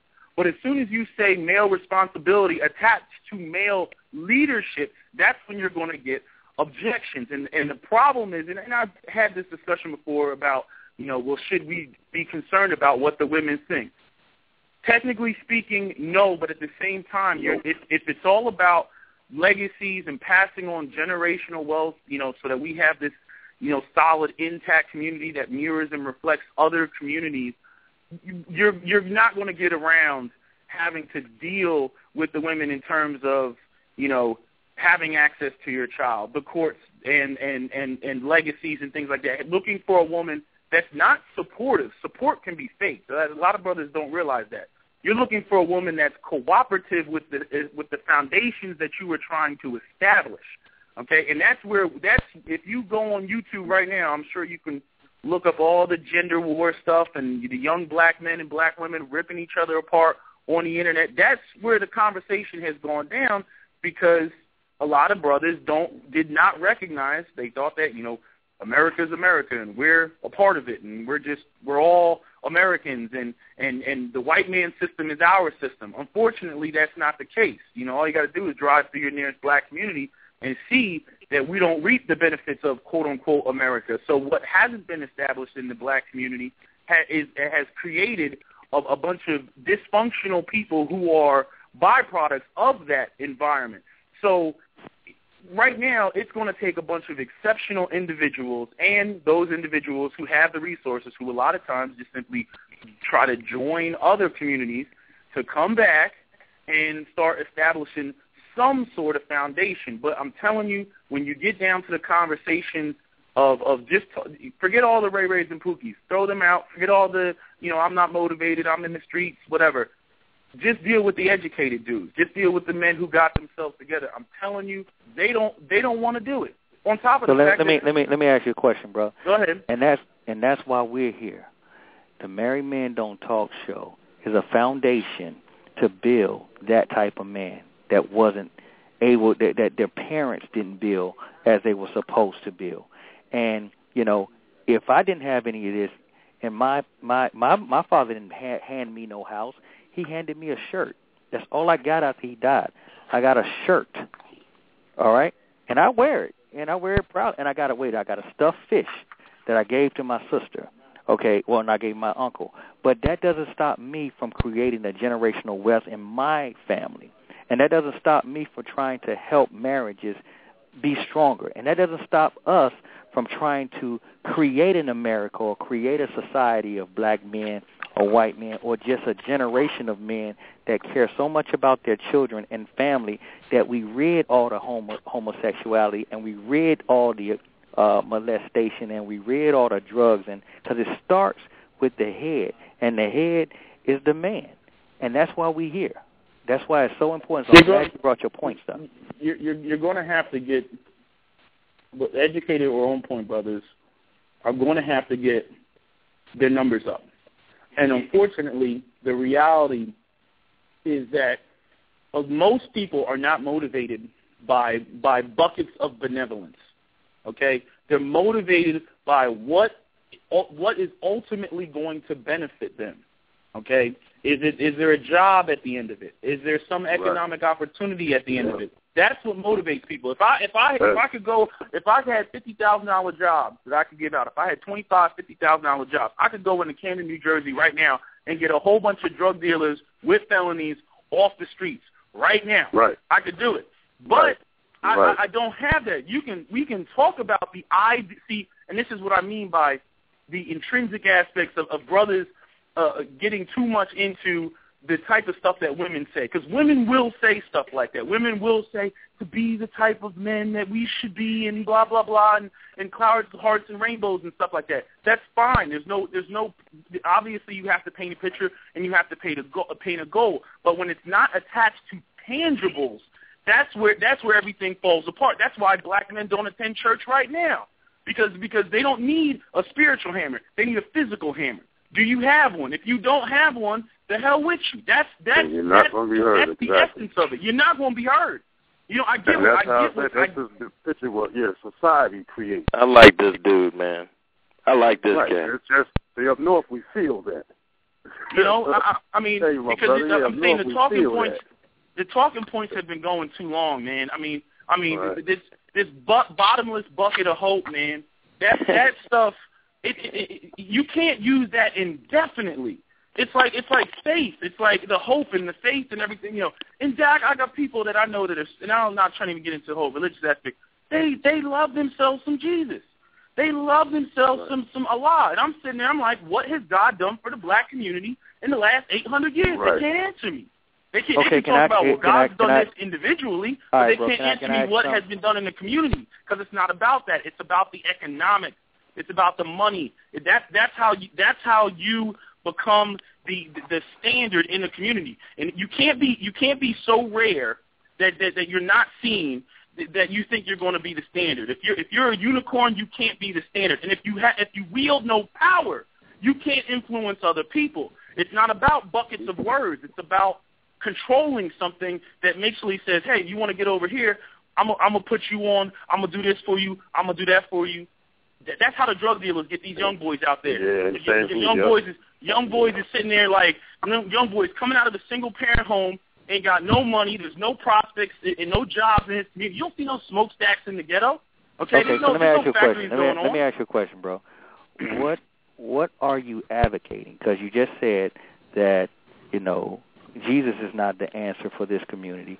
You're saying that no one's giving us jobs. He didn't say it wasn't the answer. He just said that it can't be the mainstay. It can't be the main focal piece. You got to have more to it. Okay, well,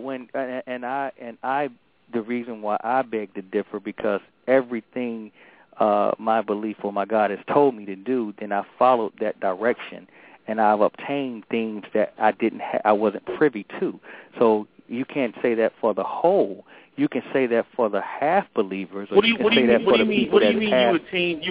you obtained things that you weren't privy to? Explain that to me. Yeah, you got some other keys on that keychain other than just the religious key. Okay, let me explain then. You know, no one in my family went to college. Okay, before I did, graduated from college. No one have what I have obtained as far as material things. No one has as many degrees as I have. Not trying to put that over my head, or certifications, or clearances, or anything else. Where did I get that from? I had to get it from a direction, and it wasn't a direction from a father, because he didn't know where to send me in a direction where I am. I had to move away from my people just to obtain certain knowledges that I wouldn't be able to obtain if I was still in Atlanta. So if I'm on my knees and I'm praying, and I have a God that's in me that guides my steps, and He has guided my steps to the point where I'm able to give each one of my children homes, which wasn't passed down to me. Okay. Then, I can see. I can see you and I are we're gonna run into a I'm just speaking personally. I'm just speaking for myself. No. I hear you. I'm just saying guys.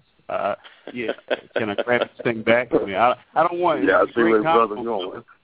But I don't want us to get too far upfield about. We need to talk about. I hate my father. Okay. So I don't want us to. We can talk about that in open mic, what you guys are discussing. Great combo, but I want to bring this thing back. I want to bring this because both of you gentlemen mentioned something very interesting. I found.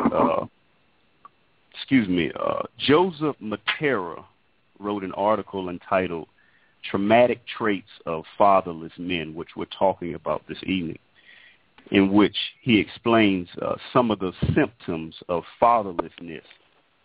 And the first thing that he says is that some men continually walk around with insecurities that negatively impact the way they relate to others because of neglect, lack of affirmation, or abandonment.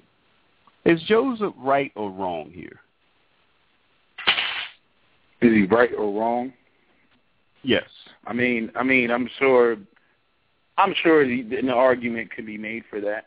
I still think, and maybe I'm speaking too vaguely, but I think that, a lot of it just comes down to, lack of positive male identity. I mean, there isn't any, going back to what the brother said earlier about, what his mother was saying about the father. I mean, we are not seen, in the capacity of doing anything. Even like here, I'll spell it out. A lot of women I hear all the time saying, if the man were to come back, and help me raise the kids, everything would be better, right? What type of man is he? You know what I'm saying? In other words, if we brought these Ray-Rays and Pookies back, okay, that a lot of women got with, is that going to change the situation? How is he going to demonstrate any concept or idea of leadership or handling responsibility when he doesn't have the tools to do so? It doesn't matter whether he comes back and he shows his son buckets of love and this, that, and the third. It doesn't matter because he's not in a position to discipline. He's not in a position to enact sanctions. I mean, look at what Obama's doing with Russia. Russia wants to go and invade Ukraine, and the first thing they're talking about is sanctions. They're talking about money. They're talking about, I'm cutting you off from this and that. I grew up in an affluent white suburb, okay? I've seen white boys do all type of stuff where they're screwing up, messing up all over the place. But their families and their parents are in positions to where getting cut off actually means something. It means something to be cut off from the infrastructure that they got going on. They got some kick-behind stuff over there. But, in terms of us, I remember, a guy was telling me about a situation that he had with his son, and he said, I'm going to cut you off. And his son turned and looked at him and said, cut me off from what, Dad? What you going to cut me off from? You know what I'm saying? I'm saying, see, a lot of people they want to get into that benevolent realm, and I'm like, it's about you being in the position so that can't be said to you. And so in terms of an inferiority complex, if we want to call it that, yeah, a lot of brothers got a lot of inferiority complex. That's why we get so easily duped into all this dark-skinned masculinity and all these pornos with a black guy with 5 white women and brothers actually, I mean, it's gone to dudes' heads. It's literally gone to dudes' heads because that is how we now value ourselves as black men, as mandingos, sex gods, and hyper masculine, this, that, and the third. And I'm saying, if you look at, we're a bunch of beautiful black men that don't build anything. And then you go over to the women. Well, who are you speaking for? Because you gotta speak for a certain. You can't speak for the entire race of black. Well, okay. Well, let me specify. I'm speaking for all of the mess that you see out here. Okay, obviously it's a problem that we're trying to address. So I mean, I can, saying, well, that's not everybody. Obviously it's not everybody, but I'm saying it's enough people to where it's causing a problem. It's enough people. It's enough people to where it's drug. I mean, you can go out here and you can talk to these young boys, and their whole idea and concept of manhood is about how many women they can sleep with. It's about street swag. And do you know where that came from? Or because if you ask them where their fathers are, I'm quite sure they got an answer for that too, and it's not with them. I can tell you where it came from, because men like yourself and other brothers are not in the black community actively participating in its maintenance. The positive male identity that they get are from the street guys that are there. They're at least there. And unlike educated dudes, street guys do form quote-unquote gangs which try to empower themselves. They are the closest thing to a black male power structure or a black male hierarchy that exists within the black community. Hey, Peter. I just say that you don't know what street corner that brother's been on or not. I don't think you, exactly. I don't think and you know that for sure. What street corner? Who's been on? Well, I think the brother you were just talking about. Here's something to think about, fellas. I think if no, it's not. It's not. The reason why I say it's not, because it's the same thing. I mean, what has changed between now and 20 years ago? The same thing I'm hearing about right now, I heard 20 years ago. It's the same thing. Yeah, it was stated 20 years ago, and nothing has been done to change the problem, because, as I was saying earlier... What have you done to change the problem? I'm just discovering that it's the problem. I'm identifying the problem. Okay, of what wasn't done. The problem has been identified. That's what I'm saying. 20, 30 years ago, the problem has been still been identified. Let me specify. The problem was identified 20 years ago, but brothers my age and even slightly younger are just finding this out now. We don't know what happened to the people are reposting stuff about Amos Wilson on YouTube. I didn't know who Amos Wilson was in 1994 or 1993. That's why you hate your father. I didn't know who Claude Anderson was. That's why you hate your father right there. Because the same shit 30 years ago is still happening now, and you knew nothing about it. We got to watch our language, fellas. Oh, sorry about that. The wool got pulled over your eyes, and here you are at 30 years old just figuring it out. As a brand, if black men were a brand, we're irrelevant. We're irrelevant. Well, I'll say this. What frustrated me, and I'll say in reference to frustration towards even my own father. My father's been in my life his whole life, but my frustration is, and I don't know where to look, but I'll say that my father came out of the ghetto. My father's father was not there. They grew up in North Philly. He said he didn't know he was poor until he went to college. Okay, my father is the first person out of his whole entire family to go to college. Went to college, came out, and basically, and this is where a lot of the disconnect is. His father wasn't there to demonstrate any concept of idea of leadership or manhood or anything like that. So basically, it stops at, well, at least I'm there, and that's where it stops. Me, on the other hand, because he moved out of the ghetto with my mother. and they moved into the suburbs because they didn't want me to be involved in any of the things that were going on when they were living in the city. Their house got robbed a number of times, and then they said, that's it, we're out. But the thing is I grew up around other races of men. I grew up around seeing other races of men make moves that my father didn't make. Okay, he didn't make those moves. He wasn't networked with other brothers. He wasn't trying to talk to other brothers. Wasn't saying, "Hey, let's open up a business." In the black community, you know, that he came from, Peter, but yet all the other people. Hold on, Peter, hold on. You say your father grew up in the hood and got you out of the hood, and now you talking about the way that he didn't network with other people. I mean, how do you know what your father did behind the scenes to get you out of the hood? He got a job, and he used the income from the job to move out of the hood. That's the basis of it. He didn't. In other words, he didn't. Was that a better life for you?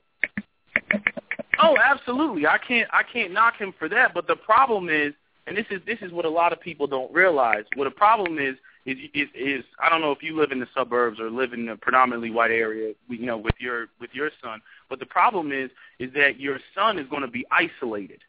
Okay, there's not going to be any. Go ahead. Hey, Peter, I want to help you. I want to help. I want to help you, and I want to help you because I tell you what, this is not empowerment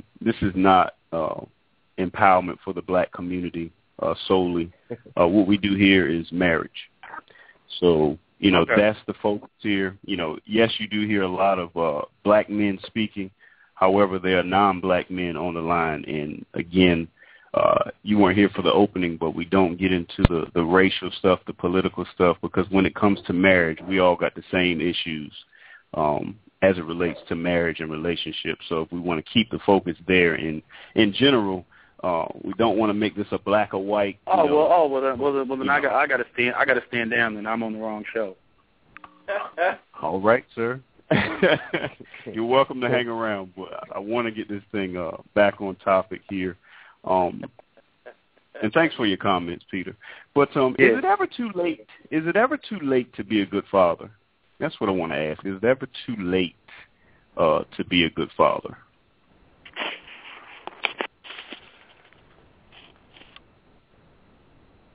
I don't think it's ever too late to try.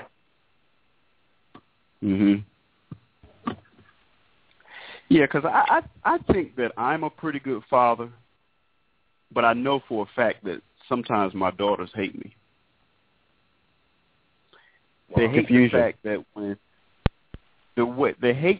that when I take them outside, when I'm watching a movie with them on Friday nights, when I'm playing with them or whatever, I'm disengaged, as the brother said earlier. I'm always on my smartphone doing something. And I'm not engaged in what they're doing or what they're talking about half the time because I'm peering over the top of my phone. And I know that, you know, maybe hate is a strong word, but, you know, I see my oldest sometimes she looks at me and she's like, never mind, Dad. You know, I see you on your phone again. Can anybody relate to this, or is it just me? Or maybe it's not your smartphone, maybe it's your tablet, maybe it's your remote control, your laptop, your remote control. Absolutely, brother. I mean, is it just me, or can anybody relate to this? Go ahead.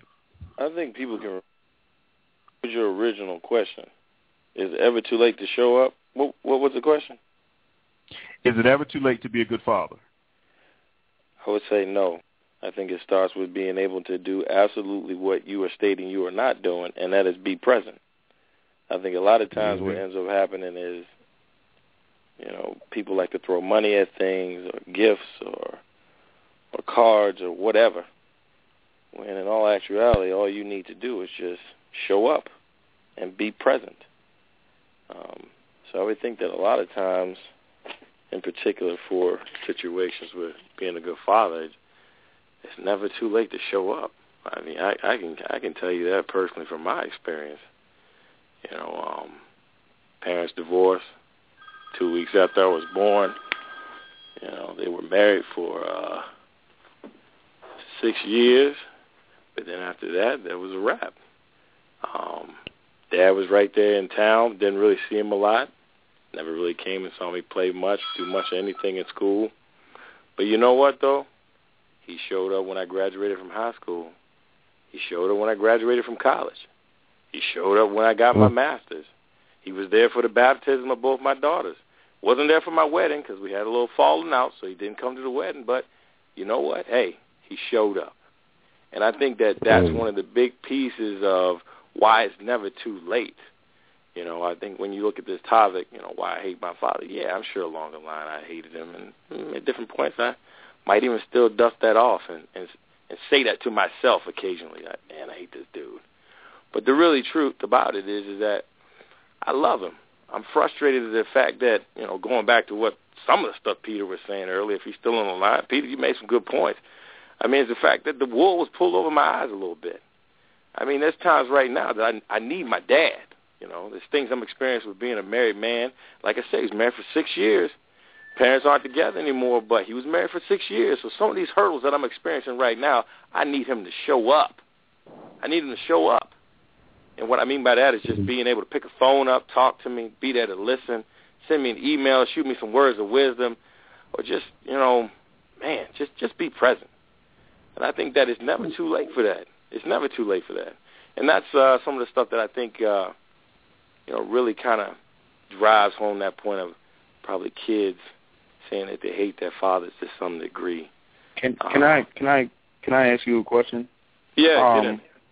Do you think that, and this is one of the reasons why I keep going back to the whole community thing, but a lot of fathers, I mean, this is my belief. I've heard this before, but I'm saying you feel free to agree or disagree.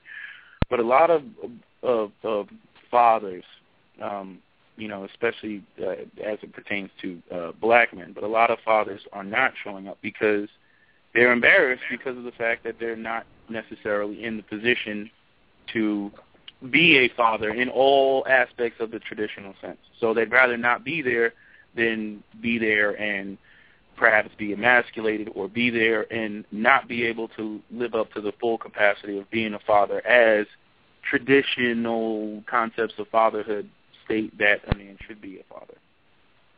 Well, you know, I think that's a good point. I think what's scary about it is like the whole concept or ideal of what it means to be a man or be a father. I don't think anybody knows what that means anymore. And I think the part that's frustrating and sometimes overwhelming and daunting for most men is you hear this, you got to be a man. Grow up, stop crying, be a man. Don't be this, blah, blah, blah. Or you got to be a better father, or I need you to do blah, blah, blah. But what does that mean? I mean, when you look at other things in life, it's very clear that if I do A and B, it will get me to C. If I do this and this, it will get me that. But do you think that simply, because I hear this all the time, and it really drives me up a wall, the idea of just show up. Like, don't bring anything, don't come with anything. All you have to do is show up, and, you know, it's like, at least you're there. I mean, it's like telling somebody who should be getting A's that all you got to do is come with a C, and that is satisfactory enough. And I just don't agree with that. And I think you're absolutely right, but I think the other piece to it, though, is in particularly when it comes to just being a father. It's something about having your dad there in the crowd, and he don't have to show up with anything when it's Father Sunday and your mother's the only mother there. There's something about having your dad show up when you graduate, you know, in a situation, whether he was involved in the process or not, to be able to have you at that time potentially introduce your father to your friends who have never met him other than you talking about him and thinking he's a myth. So it doesn't have to be so much about what you bring to the table, what you look like, how much money's in your pocket. Sometimes it's just about having that additional reinforcement to stand there behind you to say. I agree with that. However, like a person I talk to who I do consider my mentor in a lot of regards. He had a father. I got this thing right next to me. he had a father who basically, was there, was present, made good money, but didn't do what he needed to do. Didn't move out of his sister's house. Basically, he didn't want to, establish his own foundation. And when he got to a point where he was, dating, women, he didn't want to introduce the women, to his father, because his father was sleeping on, a fold-out couch over his aunt's house, despite the fact that he had money, because he just didn't want to, buy a house. He also had situations where, he saw that his father did not want the responsibility of being a father, because basically his mother had gotten got shot by the stepfather, and she was in the hospital, and so he basically had no place to stay. They were looking for the stepfather, who shot the mother, and he went to his father to try to stay with his father, and his father was trying his damnness to get out of the responsibility of having to take care of his son. He went to his brother and said, hey, can my brother stay with you? He went to his sisters that he was living with and said, can I stay with you? And the sisters basically, they allowed him to stay there for a little bit, but then they, you can tell when somebody doesn't want you being there, because they start doing things to mess with you because they want you out. They just don't want to explicitly state that they want you out. They'll just start, I told you to clean this up, or I told you to do this, and I told you. So he knew that he wasn't wanted there. But it was an eye-opener for him to see his father not, basically shirk the responsibility of being his father. And I guess the question I have is, I don't even know why it gets to this point where, and I guess maybe because of the children are already here, but the discussion is always, why don't we bring the fathers back, or the fathers coming back? My question to the fathers is, if you're that type of father, why did you have kids in the first place? If you didn't want to do what you needed to do, why did you have kids in the first place? I don't have an answer for that question. I know, like I said, I personally believe that a lot of these kids are just the byproduct of fornication, or just what you do when you get married. You just have kids when you get married. But there was no plan. There was no plan for the son. There was no, I'm going to do this. I got to make sure, my kid can go out there and compete. And there was none of that. It's just simply, my kid's here, and damn, I gotta start doing these things that I never even thought about until the child was born. Right. I mean, you make some good points, and I think you're absolutely right.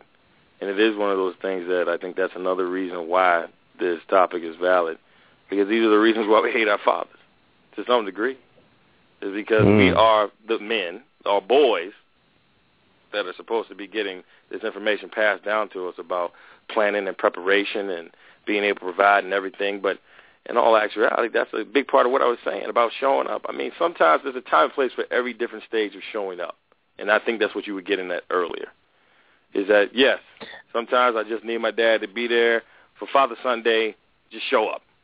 But, yes, there are times that I need for him to take me to work, like the gentleman said, and show me what hard work and dedication means, to show me what, life has out here, and why you need to continue to keep your head in the books and doing the things that are necessary in order to achieve, to show me what is required with regards to leading my family and being a head household. But if you don't get that, that'll definitely have you questioning at different points. And it isn't just one thing. It can't just be faith. It can't just be education. It can't just be planning. It can't just be spiritual cleansing. It can't just be yoga. I mean, you got to have a lot of different things, and that's why I said earlier, you got to have many different keys on that keychain. It can't just be one. It will not work, because there's a lot of different gates out there, and you better have a key to just about every gate. And I think that's one of the big things that we need as men, and why, to some degree, we hate our fathers, because we want some answers, man. We want to be able to talk to somebody about what's going on. It's somebody that looks like me, that has a penis just like I have a penis, that is thinking and having that has experienced things just like I have, whether I've reached it at 30, 35, 24, whatever. But we need that. And I think the best way to look at it, definitely with the the keys and the gate, and I've been thinking about this for a while, is this. I mean, even heaven is gated. You better have a key to get in the gate. You better have a key to get in the gate. Even heaven is gated. Wait, repeat that. I missed that. Even heaven is gated. So you need to make sure that you have a key to get in the gate.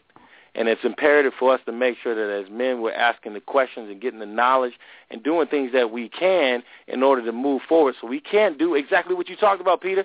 Pass that key along. Even heaven has a gate. But brother, you said that. Hold on. Go ahead.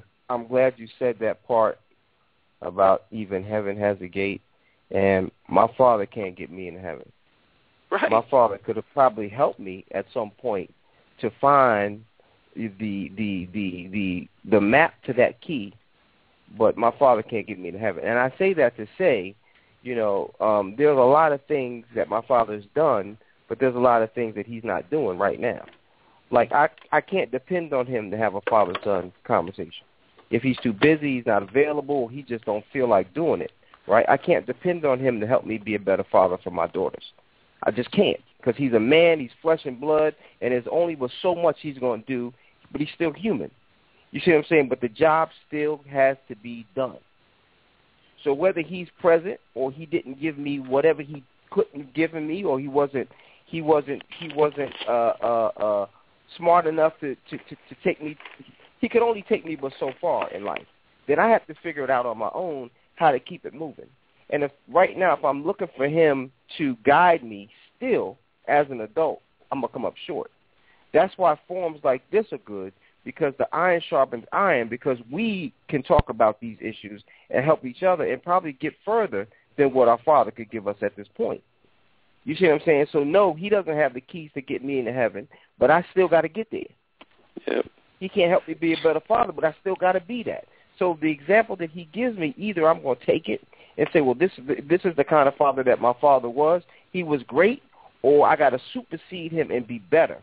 But there's always something that he's done that's given me, just a little bit more to either be better than him, like I said, or whatever. But you still got it. I mean, the job still has to be done. Go ahead.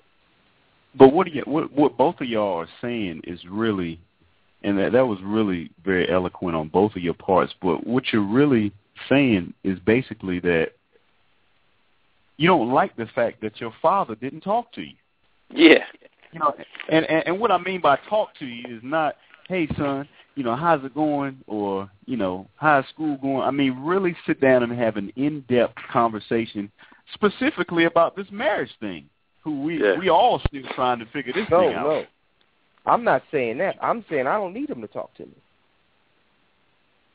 That's what I'm saying. I'm saying I don't need him to talk to me. You see what I'm saying? Because, again, if you didn't, as a father, if you didn't take time to do that, at this point, I don't need you to do it now.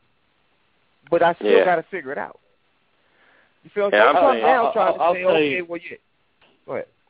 I was going to say that I think that, so in terms of talking, like, I think that there's supposed to be a purpose behind everything. And I strongly believe that, anybody who brings children into the world, and I'm saying, be it that we know everything that we know about how screwed up the world is, that you want to give your kids the most advantages that you can give them. And one of the things that should be discussed is basically a father who, okay, let's say he's not a wealthy man, or isn't networked or anything like that, but what he should be doing is telling you about all the mistakes that he made. And I don't think that's done enough. I don't think that's done by both people, the women or the men. And nobody wants to admit, like, hey, this is where I screwed up. I don't want you doing this because this is where I got jammed up. And so you basically have people going out there and falling flat on their face and getting hurt. There's no safety net. Like, we fall 12 stories, we hit the ground, and then we're in the hospital for 3 months, or we're done. We're just completely out the game. We don't bounce back. There is no safety net, and I think that does create a lot of anger, especially when the first thing that'll be said, and I've heard somebody say something similar to this right before I called in, which is that'll make you stronger type of dribble. I as your father am going to intentionally let you go out there and not just, you trip and you stumble and you get back up like, hey son, get back in there and then you score, 15 points at the end of the game. No, I'm talking about actually let you, practically be annihilated, because they don't want to admit to some of the pitfalls they make. I think that drives a lot of the anger because, basically what you're saying is I'm allowing you to get, completely effed up, just completely. And it's not my responsibility because, you a grown man and you have to learn just like I learned. That's that ain't nobody going to eat off of me mentality. Ain't nobody give me a car, so why should I get him a car? I agree with him. I agree with him, though. Let me ask you this, though. I don't know, because this is why I'm saying this, because a lot of times when you're trying to talk to, you're not only raising your kids, but you're raising your kids against other kids. You're raising your children against the knowledge that they are obtaining outside of your home.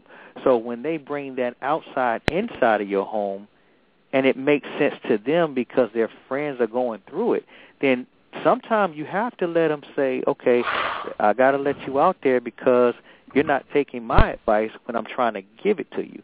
Okay, I am the father that's telling you, okay, you come up with, if we find a car that's $10,000, then I'll give you 5 and you get 5. And, well, why do I got to get 5? My buddy's dad didn't do that, or my buddy's grandparents didn't do that for him. They just bought him a car.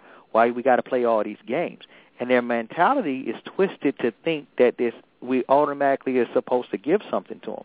So now, well, okay, if you don't want a car, then if you don't want a house, or if you don't want anything for yourself, then do you have a better way of getting it? Yeah, I think your way sucks. Okay, well, go ahead and do it your way. And that's the same thing that, that it has to happen. I think, again, I think that I get what you're saying.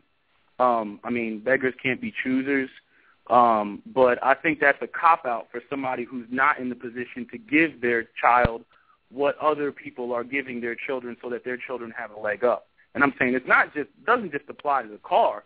It applies to, other things like business or real estate or property or a home or something like that. I know plenty of people that their parents put them on, and they owe massive amounts of respect to their parents, or mainly their father, for putting them on. And the only thing that black fathers have to say to their sons is, this is a part of life, and these are the rigors of learning. And that's just not going to fly, especially when they have to go out there and like I was saying, the drawback of being raised in the suburbs, they actually have to go down and see these other kids enjoying that in their face. It's in their face every day. Hey, I don't have to get a summer job because I'm already taken care of and school's already paid for and everything. And I'm not saying everybody's going to be on the same level or everybody should be on the same level, but I'm saying brothers keep making excuses. We were talking about excuses earlier, but they keep making excuses as to why they're not on that level. And therefore you should be grateful for all that you got when other people are not operating like that. It's like it's just a cop-out for not being in the proper position when you should be to be able to do those things. Now, if you were in the position and you said, well, I'm not going to do that, I could do that, but I'm not going to do that because I want to teach you this lesson, et cetera, et cetera, et cetera, that's one thing. That's one thing. But to not be in the position and say, I'm not going to do it because I want to teach you a lesson, but I'm not in the position to do it even if I wanted to, they're not even in the same room. I feel you. I feel you. How about this? And look. He also made a good point too. That the whole, the struggles that I went through struggles so my kids don't have to. You don't have to go through the same struggles. Exactly. You don't have to go through the same struggles that I went through. That's why I went through them. I'm the sacrificial lamb here. So you can have a better life. So you don't have to deal with that. You see what I'm saying? And sometimes we say, well, let them fall on their face. No, I don't agree with letting them fall on their face. Sorry. Exactly. That's like, think about what you're saying. You're basically if that's what we're on, then basically what we're saying is every black son should start at ground zero, and then we're actually asking questions why they're upset. You know, why like everybody else is getting the baton passed to them, and us on the other hand, because we're not in the position, we say, well, you know, I didn't have a car, nobody gave me a car, so you don't need one. I walked 15 miles in the snow. I mean, everybody starting at ground zero. This dude. Hey, you know what I'm saying? I mean, really? I like this dude, man. I'm hearing myself, man, 2-3 years ago with this dude. I like this dude. I like the fire, you know? I mean, essentially what he's talking about is the loudest voice. You know, I was thinking about it, too, as we were sitting here and listening. This is a good conversation. The loudest voice that we need to hear is our dads. That's the short answer. It's the loudest voice that we need to hear. Peter, you just pointed out that is in people's face every day when they step outside what the white kids or kids in the neighborhood or just kids in general in an affluent neighborhood don't have to do because the baton's been passed. You talked about what they hear out there in the streets from people talking about this, that, and the other with things and the things that are going on. You know, so the loudest voice that we need to hear is our fathers. Peter, you said earlier that, you know, we hear all this stuff about, you know, the rigmarole from the women and the wives sometimes about, you know, just put your faith in Jesus. Believe me, I've heard that enough, and the fellas on this call will tell you that, man, you play some of them old calls, I'm sure I'm just as passionate as you are, you know. But it is one of those things that the loudest voice that we need to hear is our Father. It's got to be. It's got to be. And it's got to be for those reasons of absolutely what you pointed out, the pitfalls, the hurdles, but it's also got to be the highs and the benefits and the positives. But it can't all be nice. It's not going to be that. But we do need to hear it. And I think to some degree sometimes that's what's frustrating and what's so devastating long term is we don't hear it as much as we need to or in the areas that we need to hear it in. I just think that too often a lot of and I'm specifying a lot of black men end up falling short because of, you know, everything that's going on, and they're making excuses for it, and they're you know, telling their sons that you know how dare you expect this or you shouldn't expect it. And I'm saying now, if you want to ask me something that's generational, that's one of those things that's generational because I hear the young boys saying the same things to their girlfriends that they're dating now. I shouldn't have to take you to dinner. Why should I have to take you to dinner? It's equal now. It's equality now. And you know, and I'm saying when you put women in the trenches like that, you know, they're not going to be, you know, all dainty and feminine. You know, I try to tell guys all the time, I'm like, yo, you know, pencil skirts, fishnet stockings, and high heels do not go with, you know, putting women in adverse conditions like that. And you know, in terms of sons, I mean, it's frustrating for boys because, as you know, people can argue or smack down the ideas of what manhood is, and they can play, you know, the semantics if they want to. I'm saying, you know, people go, well, what is manhood? And da-da-da-da. I direct you to every other community, okay? I direct you to what's going on, what's being taken care of, what's being built, what's being maintained, what's being passed on and established. And brothers come to the table, and we got every other excuse, you know, to talk about all the other magical, spiritual, and intrinsic aspects of what makes a man, that's everything other than what's tangible. And that's the problem that I seriously have, you know, with black men. I'm not saying that, you know, everything just has to be tangible and you can't have any spiritual or metaphysical or supernatural element to it, but I'm saying the fact that we use that as an excuse not to lay the foundations that we should for our sons and our daughters, because inevitably whatever foundations we lay down for the sons should equate to, you know, also another man's son being in the position to take on, you know, our daughters and provide and take care of her and so on and so forth. So it's not just we're just focusing on boys. No, this spills over into the girls, because if you have a whole community of young men who are not in the position, okay, then, you know, they're not being taught, they're not being trained, there's no tangibles, nothing's being passed on, they have no economic opportunities. Well, who do you think your daughters are going to marry? Even for the guys that just have, I have no reason to be in this conversation because I have 3 daughters. I'm like, you should be in this conversation because it's definitely going to affect your daughters when it comes time for them to go off and be married. They ain't going to have anybody that's going to be in a proper position to be the type of man that you would want your daughter to marry. I like this dude, yo. Brothers don't think, man. They just I like do not this dude, think. man. You're absolutely right. I think, but that's the whole point of the call is to get us in a think tank together so we can definitely dialogue and do some good stuff.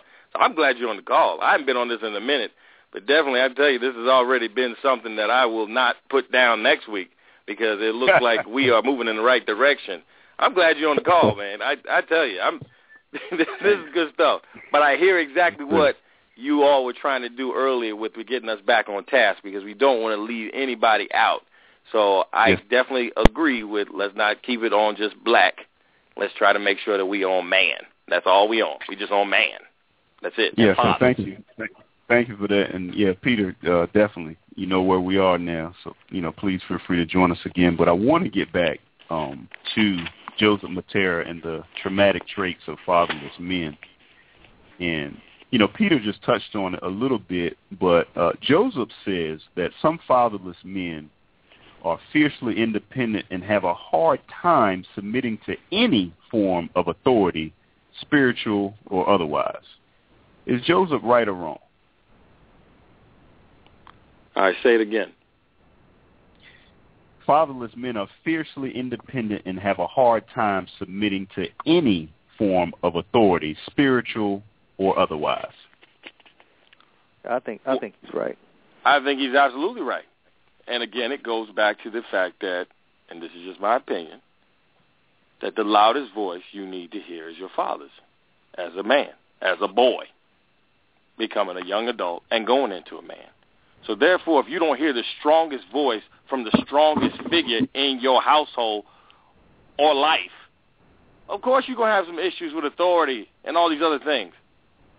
Because you never really actively learn how to engage that voice and what that looks like, and to respect that voice, respect that hand or whatever it may be, or that look. I mean, a lot of the respect and stuff that I came out and utilized today came from the looks that I got from coaches who were men, the looks that I got from my friends' fathers who were in the house and were the loudest voice, the looks that I got from professors who took a interest in me to say, Peyton, it's not going to be this way. This isn't how it works, who were men. You got to have that. You got to have that. So I agree with it. The loudest voice I heard for years and still hear is my mama's voice. And I'm done with women telling me what to do. I've said that 1,000,000 times on this call. And I'll say it for as long as I can say it and I'm breathing. I'm done with women telling me what to do. So you want to know why I hate my father? Because I had to endure a woman, and still to this day, everything that I hear is coming out of her mouth. Love her to death. I love my mama to death because she sacrificed and did some things. But, man, come on, man. 35 years old, man, with 2 little girls, and the main voice I'm hearing in my head with everything is my mama's voice. So you're right, I got a problem with authority. You're right, I got a problem with getting on the call with a bunch of men who actually are trying to do some things and take me to a positive place. Peter, I hear you, man. I was there. I was where you were. I'm still there a little bit. That's why I'm excited that you're on the call. I'm still there a little bit, but it's one of these things that in time, I told the guys on the call this, and I've been off, man, probably for about, I don't even know, it might be 1.5 years, 2 years. But here it is. I told these guys before, the one thing that, again, going back to a loud voice, my minister said to me, and I love it, I tell it all the time to people, is he would say all the way from the pulpit to me sitting in the pew, church going on and everybody singing and laughing and clapping hands and celebrating, look me dead in my face. One day, Peyton Owens, it'll all make sense. And say it loud in the church, and I'm confused and saying, why is he calling me out in front of everybody? But you know what? In time, it all makes sense. But I'm glad that his voice was loud, and I could hear it. And I could hear it. So I think that is absolutely true with what you just read. I absolutely think it's true. Because we got to hear that voice. We got to hear it. And it doesn't necessarily have to be your father. We just need to hear a man's voice. Clearly. and above everything else to say, hey, we're not going that way. That's not what we're about. And if you think about, I mean, I'm sure everybody on the call probably played football at some point growing up, or basketball. You heard your coach's voice, and when you didn't hear his voice, he probably could whistle, and you definitely paid attention to that whistle. But you heard it, and it allowed you to get back on track. It allowed you to focus. It allowed you to definitely recognize what was good, bad, or indifferent, or whatever you want to say is lofty goals, or what. So I agree with it. I'm not going to keep mumbling on, but I agree with it.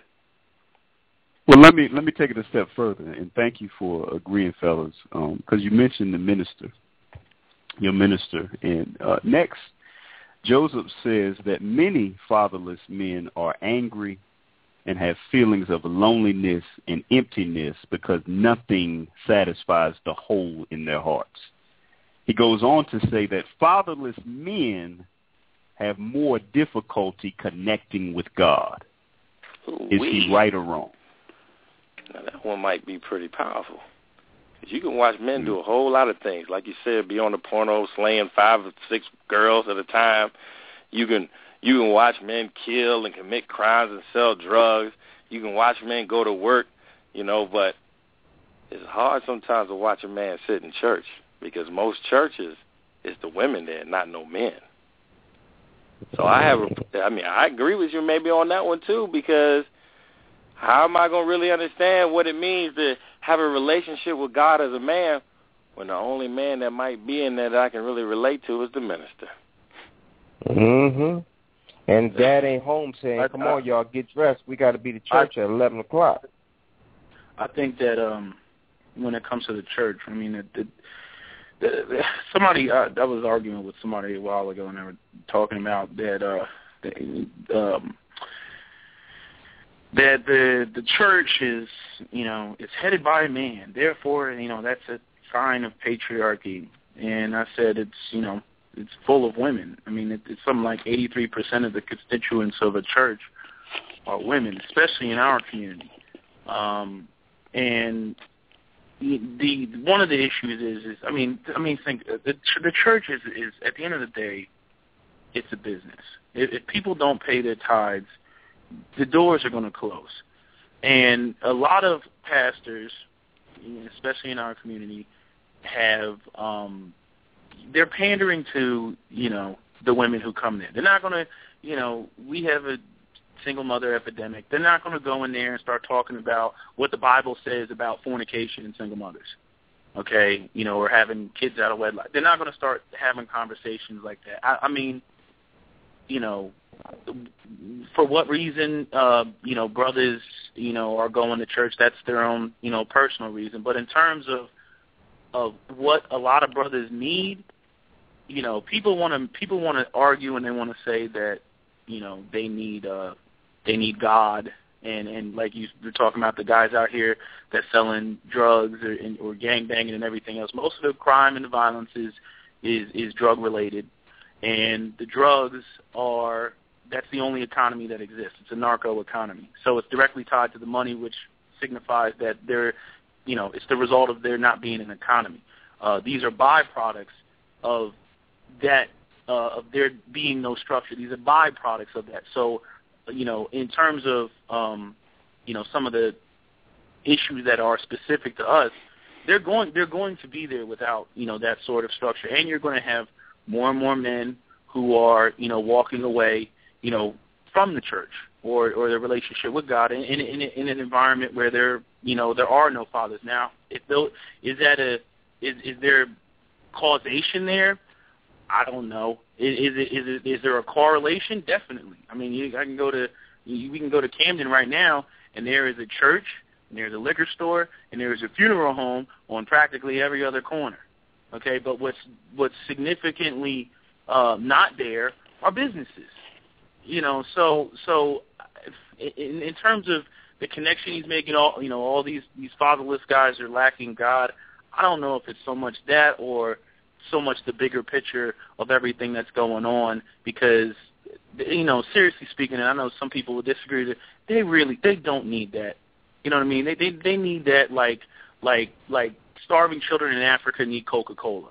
You know, what these men need are jobs, opportunities, so that they can, you know, take care of a family and take care of their kids and be the father that they need to be. You know, that's the biggest piece. And you know, if people want to get distracted and they want to go into other realms of, you know, why they're not there, fine, so be it. I'm just saying, if people want to prove me wrong, put the structure in place, put the economic opportunities there, and if the situation is the same, then I'll bow down and say you are 100% correct.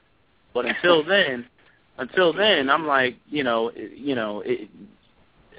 don't see that being the causation. You know, just simply fathers not being there as to, you know, why black, you know, not, you know, just men in general have this lack of connection with God. They got other issues going on. Well, that's true. Yeah, let me go ahead. Go ahead. No, go ahead. Let me expound on Peter's point, because he's absolutely right. You know that many of our churches today, fellas, are fatherless, and our churches are basically made up of women and children. It's actually 61%, Peter. 61% of the average American church congregation is female, and 39% is male. And research shows, I was just saying in specific demographic areas. That's all I'm saying. Sure, yeah, you're probably right. And research shows that 90% of American men believe in God, and 5 out of 6 men identify as Christian. However, only 1 man out of that 6 will attend church in the United States on any given Sunday. So you got 90% of American men believe in God, 5 out of 6 identify as Christian, but only 1 of that 6 will go to church on Sunday. Why is that? I'll answer that and be very specific about it. Men cannot survive off of hope indefinitely, because it is men who are the ones that are given the responsibility to do what they need to do. Men's value is based on what they do. It is not based on what they believe. It is not based on any concepts of faith. At the end of the day, if they don't do what they need to do as men, we already know what box society puts them in. So they, some people want to argue and say that that they need to be there in order to do certain things. I don't particularly agree with that. I believe that if they don't have the tools to do what they need to do, then they're either going to fall into a bottle or something like that, or they're going to be out there trying to figure out how they can get the money that they need in order for them to be the men that they need to be. But it's just as important to show up in that situation, just like everything else. So it doesn't mean you got to go every Sunday. It doesn't mean that you got to do everything. But it's important for you to be in that situation, just like you can go to the job. And there's definitely a level of consistency that's needed there. It might not need to be to the same level as you're going to work every day to make sure the lights stay on in your house and that you have heat in your home during brutal winters like this one we've all experienced. But it is imperative for you to be in that place. It's imperative for you to show up. I hear you. I think it's hustling backwards. I mean, that's just my opinion. I think that if you're out there in the streets or wherever you're at and you're trying to make it and you're trying to be productive and you're using God only when it's to be convenient, because he talked about the drug dealers earlier that don't identify with God, that identify with what's going on in the streets and whether their package is going to be on time or whether they can flip or whatever they need to do to make this money. But the first time they sit in front of that judge and all the evidence is pointing at them, who's the first person they call on? They're looking at that Jesus piece, probably. They're looking at the Jesus piece. They're looking at the Jesus piece. Kids get cancer. Cancer. They ain't got no money left. Who they calling on? The pawn that Jesus piece. Exactly. So we can't just say we can't use them for convenience, because now you're hustling backwards. I'm if saying you figure out how to put them first. Well, listen, what I'm trying to say though. If you figure out how to put them first, you put them first, and not on the back end of that piece, you may be better off. That's just what I'm. But saying. I'm saying, okay, let's go with it. I'm saying, look at the results. The way I look at the overall condition of the community. Yes, I'm being specific now, and I'm saying, we are the most magical, spiritual, Afrocentric, supernatural, superstitious a group of men that there are out there. Okay, and our situation is not on par with other men's situations. So in terms of the relevancy, or how relevant that is, I don't like to get into those type of conversations. All I'm saying is look at the results. People we focus on that too much. I mean, anytime if you doubt me, in terms of, okay, just go out there and try to get 5 brothers together and just start talking about money. Okay, just start talking about how much money you need to make whatever move you're going to make. And I guarantee you one of the obstacles that you're going to run into is the whole spiritual aspect. Okay, now true believers will say that, well, they're using it inappropriately and all this other stuff, and if they were a true believer, they wouldn't do it. They wouldn't use it as an excuse. I agree 100%. However, I'm saying this is what's being done. All right, Peter, can I say something? Let me say something real quick, Peter. Go ahead. Let me say something real quick. I mean, what you're describing are people with $1 million in their bank and they feel poor because they got cancer. What you're describing is people who just surround their whole life around a dollar bill, and then they end up in jail with $3 million buried, but they in jail for life. Now, if you're trying to get the young people on the right track, you're sending them down the wrong path, in my opinion, because if they don't have a voice that they're listening to that is spiritual, that's going to guide them internally. Because I'm a living witness I'm a living person that that can attest to the opposite of what you're talking about. Because I was raised in the projects. Okay, I'm looking at everything that you described and saying what I needed, and it was the opposite of what I've got to obtain what I have. So you can't. I mean, that's why I was saying, and it was. Well, here's the contradiction. The contradiction is that people will sit there and they will say that it shouldn't be about the money, and it shouldn't be about this, and it shouldn't be about all these material possessions.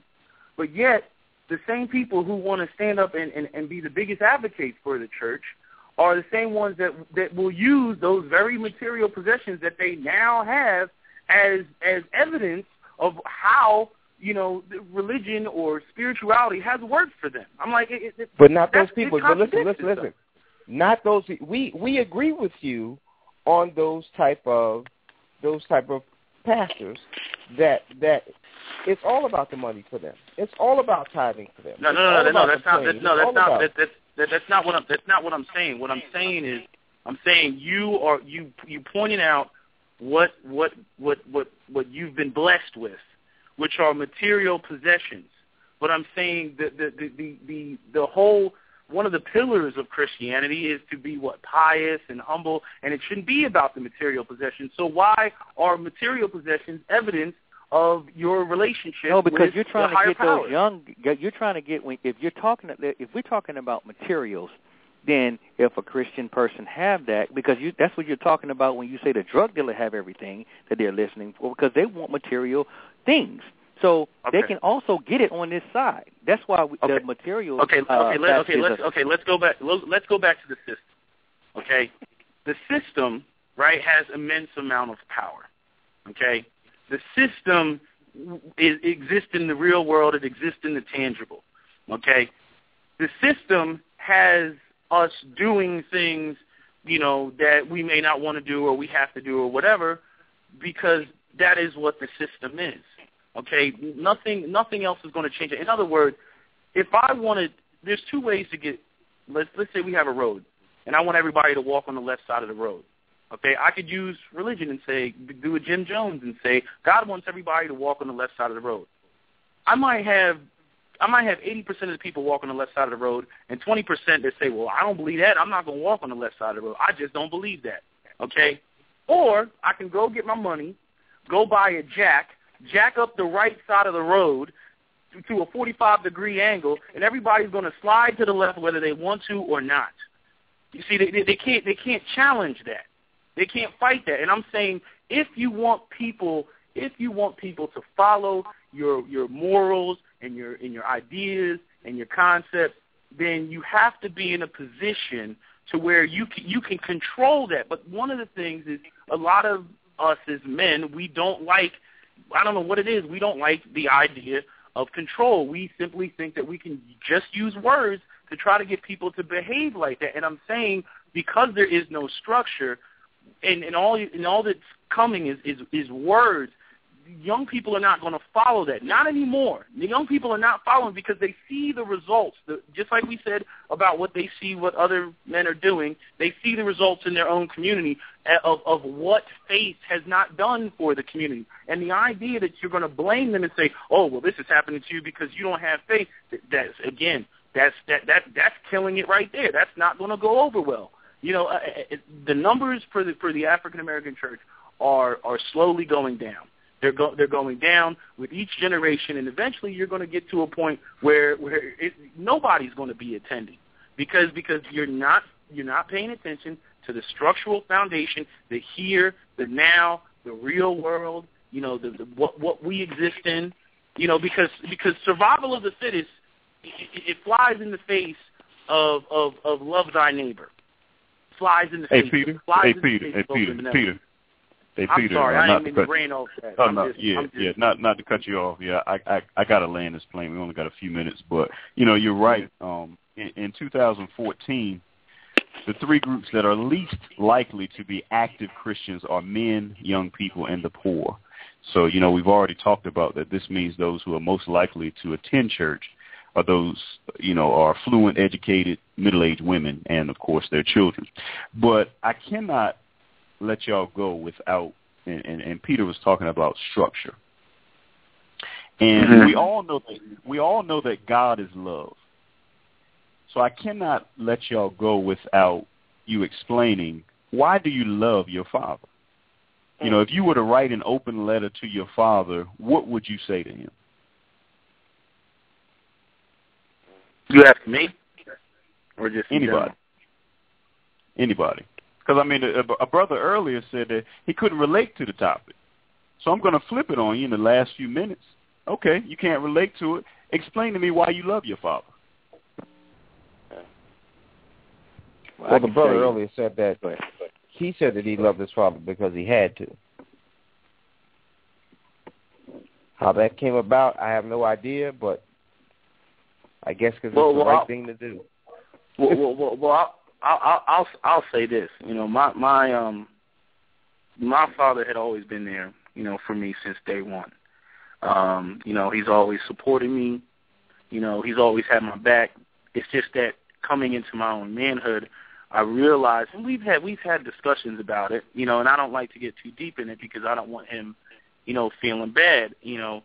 But I remember we had a conversation about him not having his father, and he was, because I was, just saying what was going on, and he said, you know, so what are you saying? Because I didn't have my father, I'm messed up, and I was like, you know, possibly, but I'm saying if you didn't have your father and you're messed up, then inevitably, that's going to affect me as well, you know. So don't beat yourself up about it. It's just that, you know, when I start looking at things out here, I'm looking at things that could be done better. That doesn't mean that my father wasn't a great father. It's just that I think that, you know, we stop too early. You know, we start celebrating way too early when there's a lot of things, you know, that could be done even for the fathers, you know, that are there, where we could be doing, you know, a better job in the context of a community, as I would always like to put it.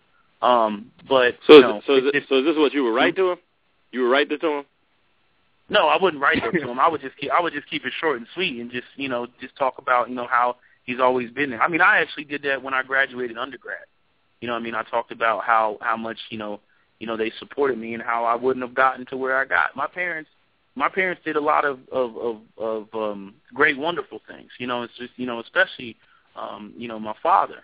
You know, it's just that in speaking, having the conversations about, you know, manhood and fatherhood and things like that, you know, and just looking at the whole, you know, big pictures, you know, I'm just seeing things that could have been done better. And I hope, as one of the callers said earlier, to take it to the next level and do it better. That's not putting him down. I'm saying every generation is supposed to be doing, better than the previous generation. That's technically how it's supposed to go. It doesn't always work out that way, but, I think we all hope, that we can be the best that we can be. Not to say that we don't have any flaws, but I just, he was there, and I mean birthdays, presents, sporting events. I mean there, and when it really comes home for me is when I see or when I saw, other kids who didn't have their fathers.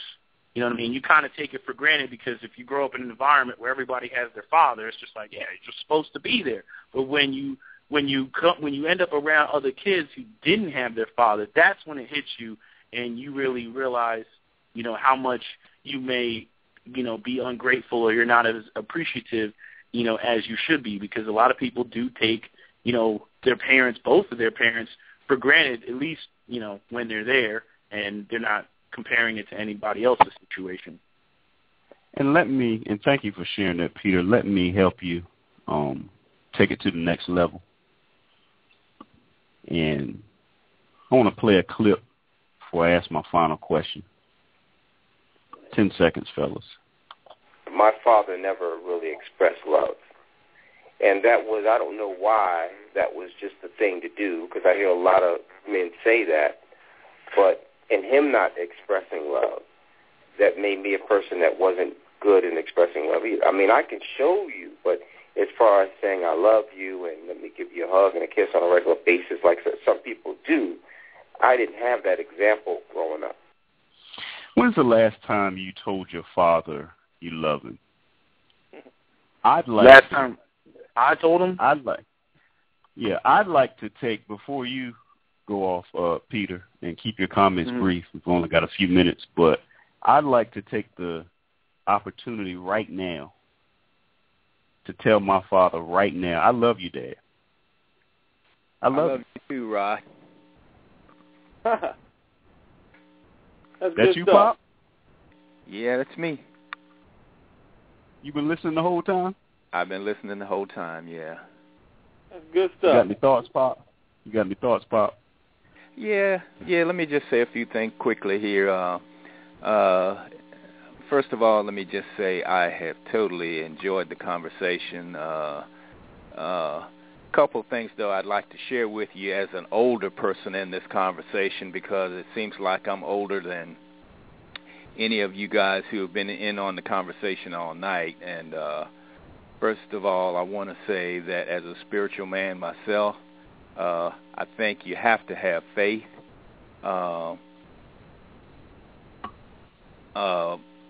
of the first entities that God established was the family, and he established the family before he established the church. And as far as fathers go, remember that if your father is still alive, remember that your father is a man, and he is imperfect, and he's still trying to be perfected.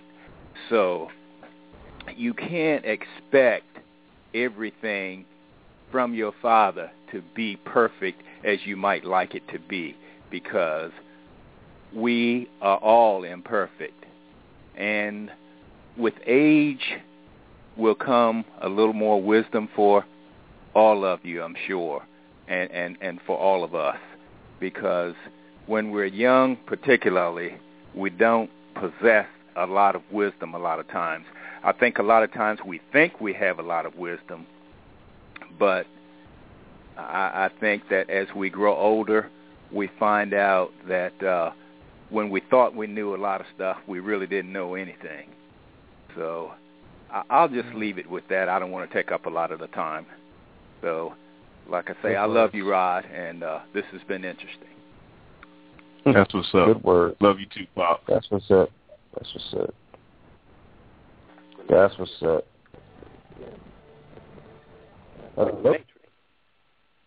Anybody else?